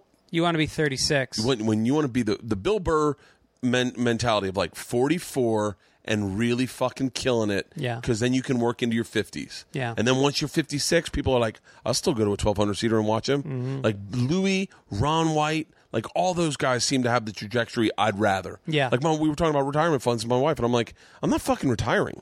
Like, I will not retire. I'm going to keep working. Yeah. Like, in my head, I was like, I guess I'll just do cruise ships. Like, that's the thing that people go like, oh, it must be sad to age as a comedian. Okay, here's my worst case scenario. I'm on a cruise ship for free with my wife doing 45 minutes of comedy and getting paid. That's my worst case scenario. That's not bad. I'd like to be like, I don't know if this exists, but like, I think I'd be a much better older man comedian than a younger guy. Really? Like, if I told my stories like well, when I was 22, I got involved with the Russian mafia. Yeah. Everyone's Merle like, Haggard. Yeah, like, like a date, like, yeah, that's it, Merle Haggard. Yeah. Like, that would be, I fought a bear. Yeah. Everyone's like, oh, shut up. Like, I'll probably have a big rebirth at 65. Yeah. And people at 65 are dirty now. They want to hear dirt. They're tired of being fucking pampered. Yeah. Oh, the world will be so different. We should probably wrap this up. It's been a solid 2.5 hours. No. Yeah, this has been... Holy honestly, shit. Though, Greg, I'm being dead serious when I say this. I'm so glad I know you because I really could talk to you forever. I know. I feel like we're just warming up. I feel like you're one of those people that I've known in this business for so long. My entire career I've been like, always looked up to... always looked at you as like this forerunner of the direction you're blazing is the way I want to go. And obviously I think I've mimicked it to an extent with the podcast and but like I could talk to you for fucking ever. Well, thanks, man. You're one of the easiest guys to talk to. I appreciate that. You're also one of the guys that like you look at and you're like, as long as I'm going in that direction, the same one he's in, I'm doing it right. Yeah. You know what I mean? Right. Thanks, man. And I look at you as part of this like this death squad kind of mentality of like I'm doing it my way. Yeah. I think it's inspirational to me, and I think it keeps me more on that track. And you're just your own voice. You're your voice, whether you're on stage or doing this, and it's great to just sit down with you, and it's so unpressured. There's no agenda. Yeah. Although I think we gave a pretty good tutorial on the business of podcasting. Definitely. By the way, the podcasting marketing conversation was one of the hardest I've ever laughed. Of like, I've had a beard. Like that is, this has been a great podcast. The more exciting part of this is one of my favorite things is I did this with Bobby Kelly and with Christina Pajinski. I'll do it with Ralph Garman, but this one will be one where when I release it, I know the exact time I'll release it because it's right when my Libsyn numbers dip out for the day. Yeah. And I'll release it right at that hour. It's like 6 o'clock on Tuesday night. And I'll just watch the numbers skyrocket. Oh, no shit. You watch it like that. Oh, fuck yeah. I look to see what my downloads are for the first day.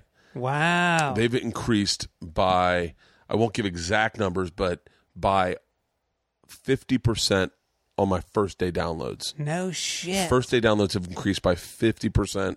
And you think the key is putting it out exactly 6 o'clock on Wednesday? No. The key is that I have stopped interviewing people I don't care about. Right. And I've only interviewed people that I really want to talk to. That's so funny you say that because lately my podcasts I think have been strong and I look at it and it's because who did I just have on that was so fucking great that is not a big name? I can't remember who it was, but I realized that's when I come through. If I'm interviewing somebody that I don't know, I'm servicing them. Yeah. I research. Yeah, I have a producer, and he puts together a script with a bio, and I'm trying to do a chronological interview about. And I just realized at the end of it, all I did was ask questions. I didn't come through. Yeah. And if the guest is a dud, the podcast is fucking. It could be one that say I do your podcast and a bunch of people go, I'm going to listen to Fitzdog Radio because I like this. And they listen and they catch that dud, they're fucking done. Yeah. I can't afford to have one where I'm not at least being in control or being myself because I'm being fucking Tom Brokaw or Charlie Rose. My biggest flaw was I was having people on where I was not being myself.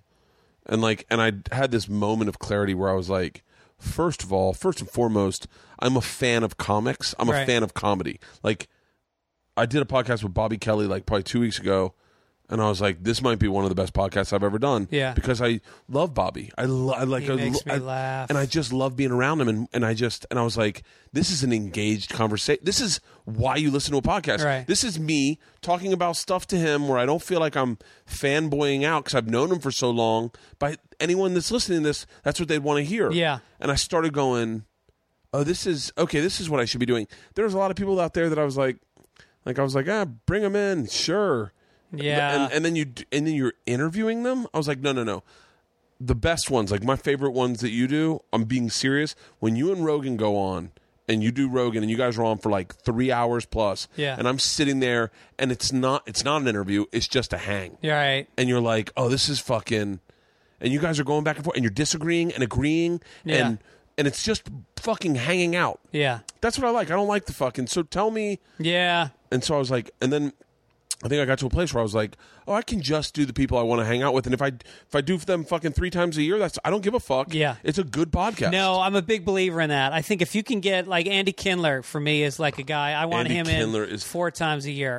Andy Kindler and I are, oh, by the way, the one little caveat of this whole story with Kurt Metzger and Amy is that Barry Crimmins came out in support of Kurt. No, he didn't. Yeah, and said, no shit. Said, as a person who's been raped, I will tell you that Kurt has a great heart, and what he's saying is right. You cannot have a witch hunt. Right. And and came out in support of Kurt, but also said, I think, which is very true, hey man, once you've been raped, there's a lot of things you don't know why you do them, and a witch hunt could possibly be one of those things that you would do and be like, I don't know, I want justice, but I don't want to do it the conventional way. Right. It was a really, I'd implore anyone, and whatever I said about the Amy Schumer, Kurt, Barry Crimmins thing, fucking take it with a grain of salt. I barely read at all. I'm dyslexic and I can't see very good. No shit. Yeah, I'm dyslexic and my vision's going. Wow. So I kind of half read shit. Yeah. So, but yeah, that was an interesting part.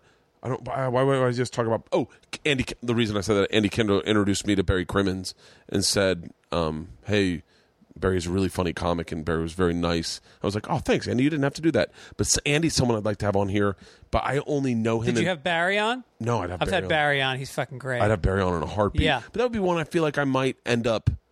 He's someone that I'd probably geek out over, so it'd be okay. Yeah, like Andy's someone I'd geek out over. It would be okay. But you won't geek with Andy because he won't let you.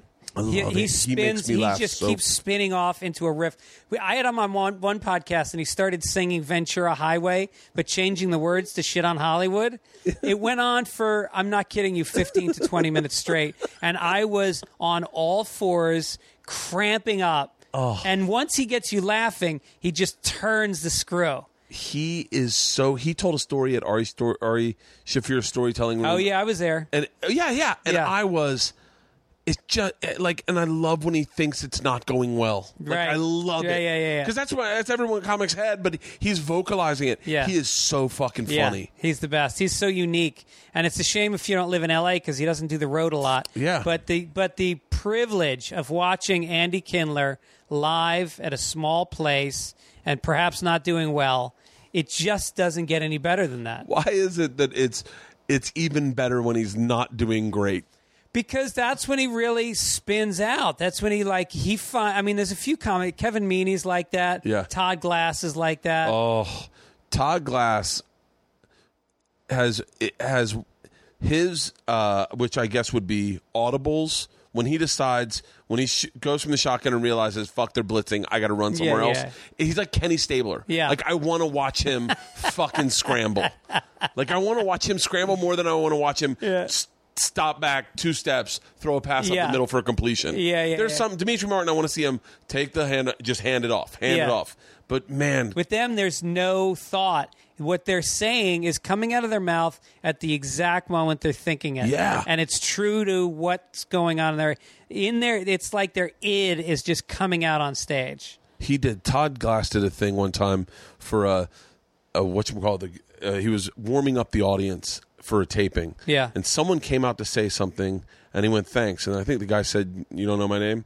And Todd goes, no, I know everyone's name.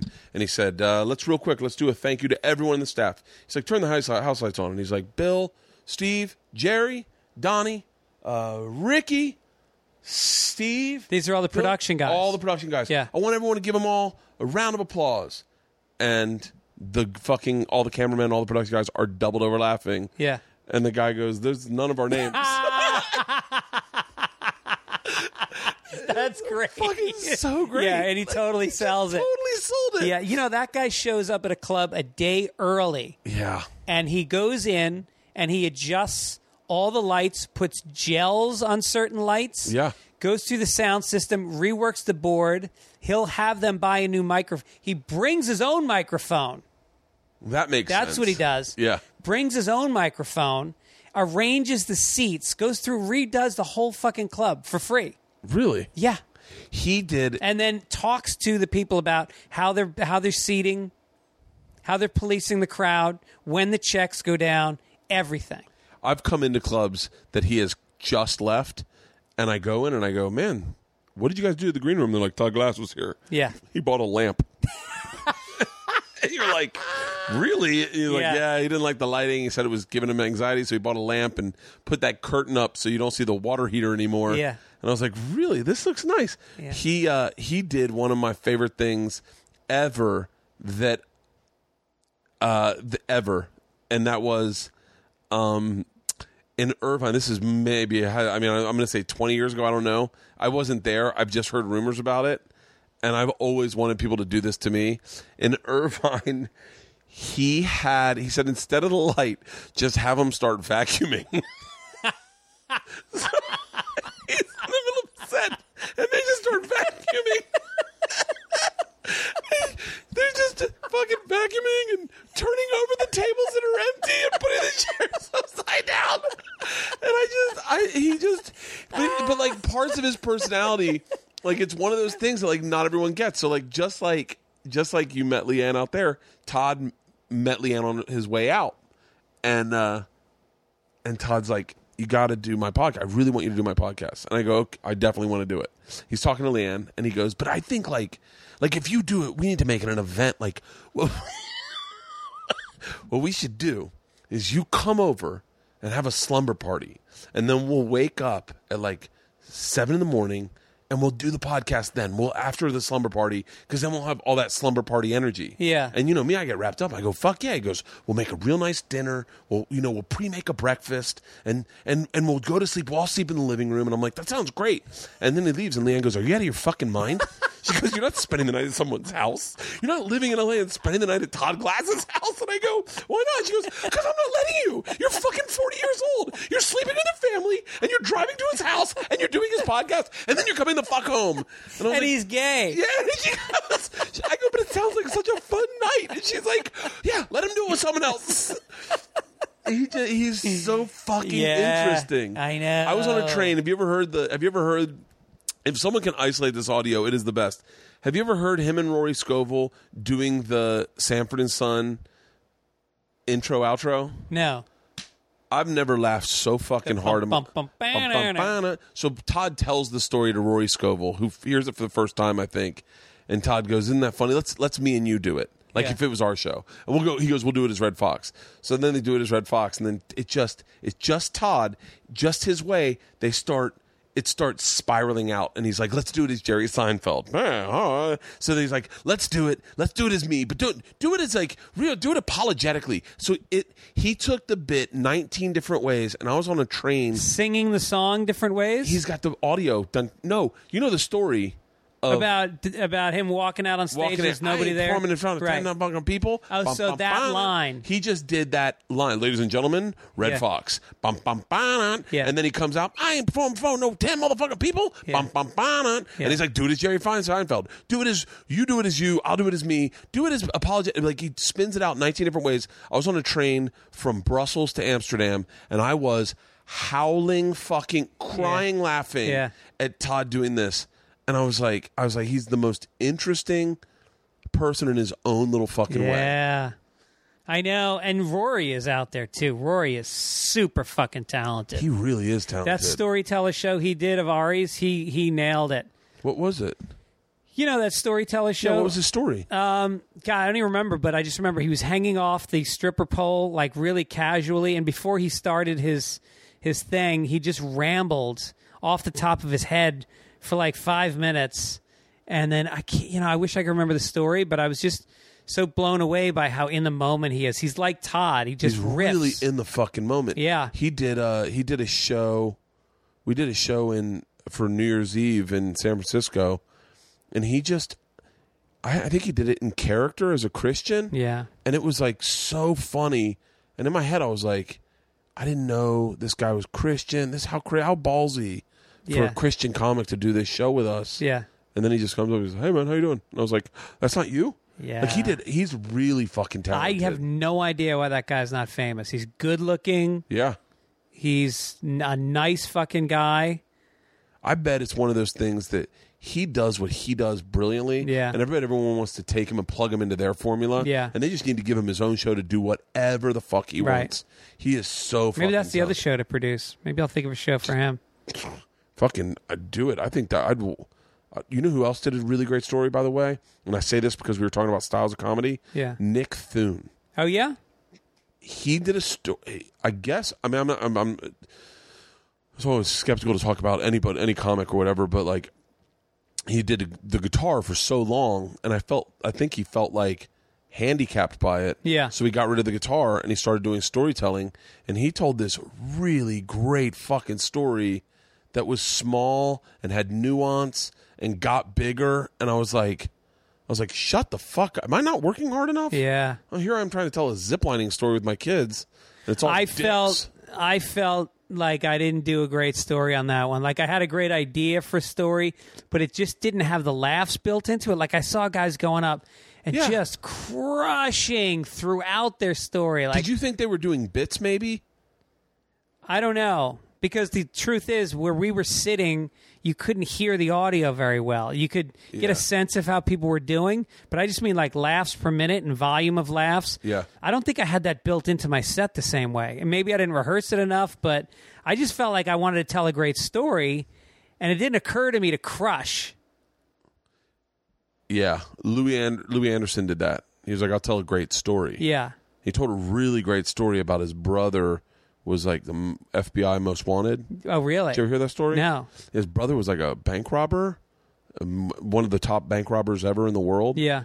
And there was one day where his brother came home and they had to hide him, and the FBI showed up. It's a really engaging story, but it wasn't very funny. Yeah. And Louis got in his head and he was like, fuck, can I tell another story? Yeah. So he stayed for the next show and told another story, which was really good. But like, yeah, you know, Ari and I kind of try to sizzle down stories where like a story doesn't need to be that funny throughout if it's got a great ending. Right. All you need is my ending was strong. That's all you need. It was about me being beat up on stage in Boston. So I think I heard you tell this story. Yes, it was like a good, solid idea. It was something that people were like, whoa, what happened? And it had a strong ending. That's what you want in a story. So. My story I told this year was so funny. The meat of the story, I think, is not as funny as all the side accoutrements of the story. Right.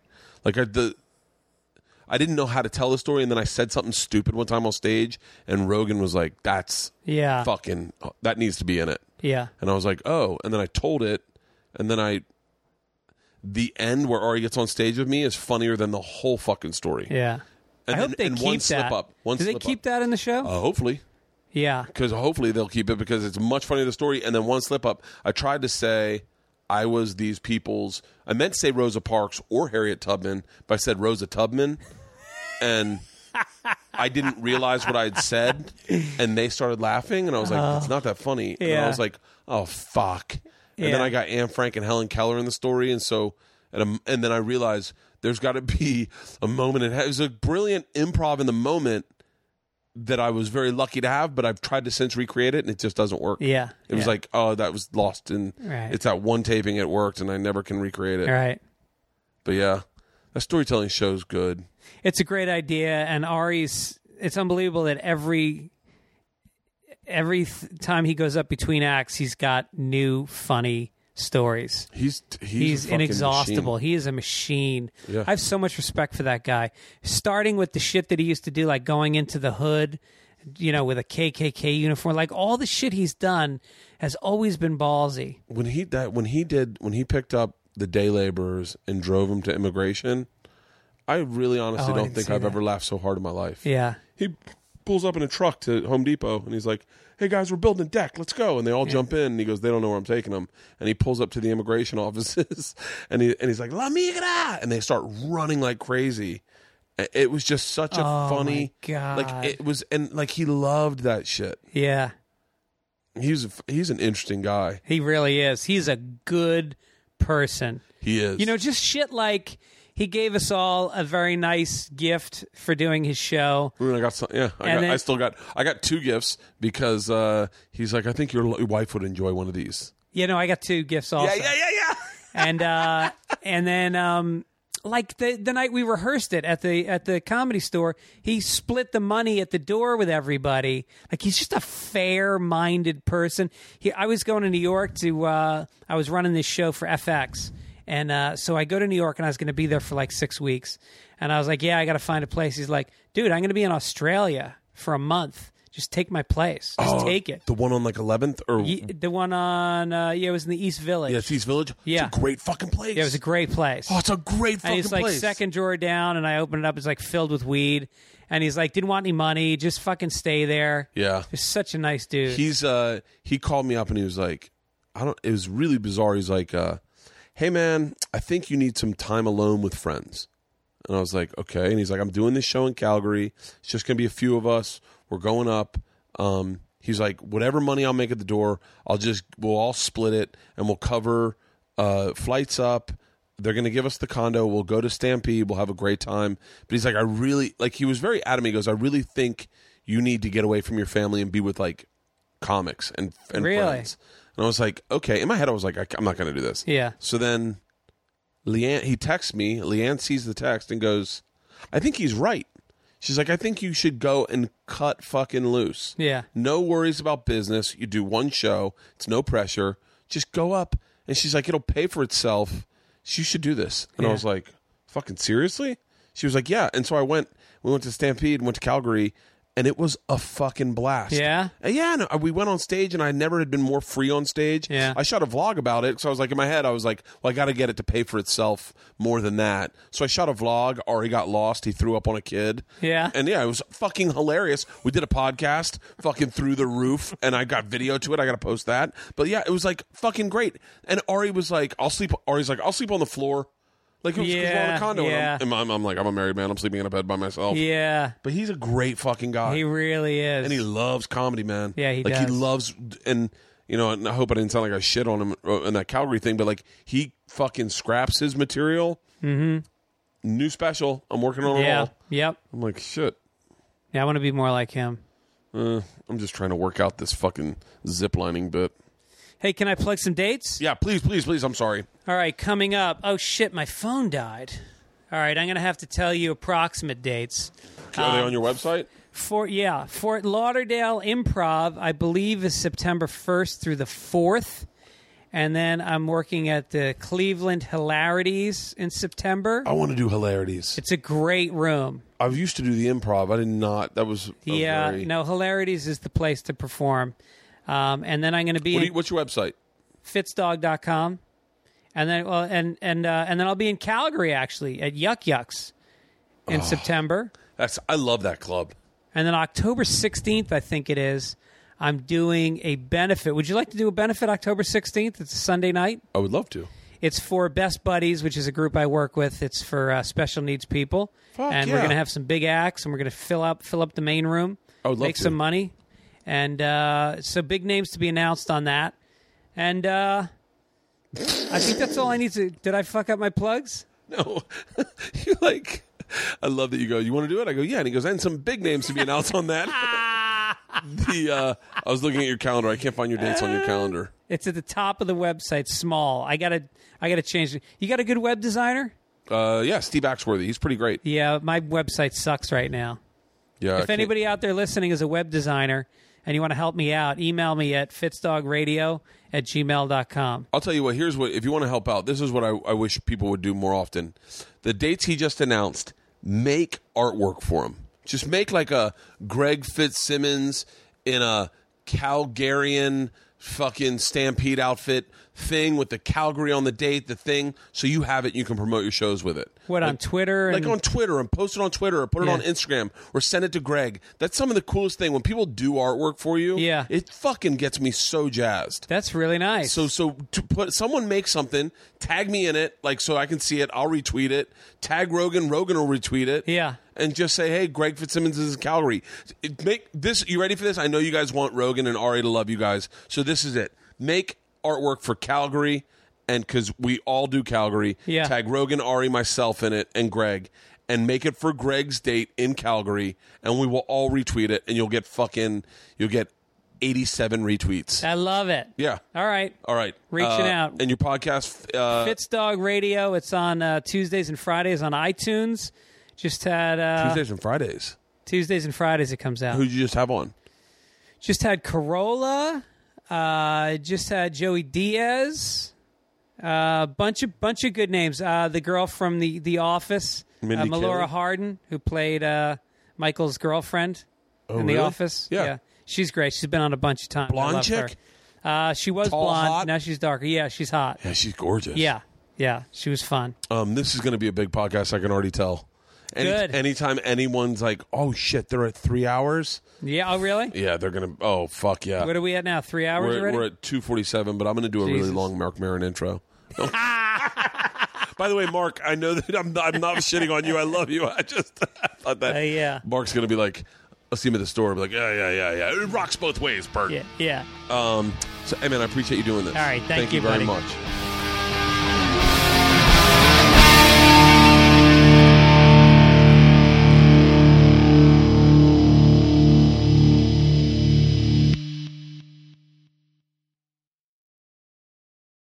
This episode was brought to you by The Machine.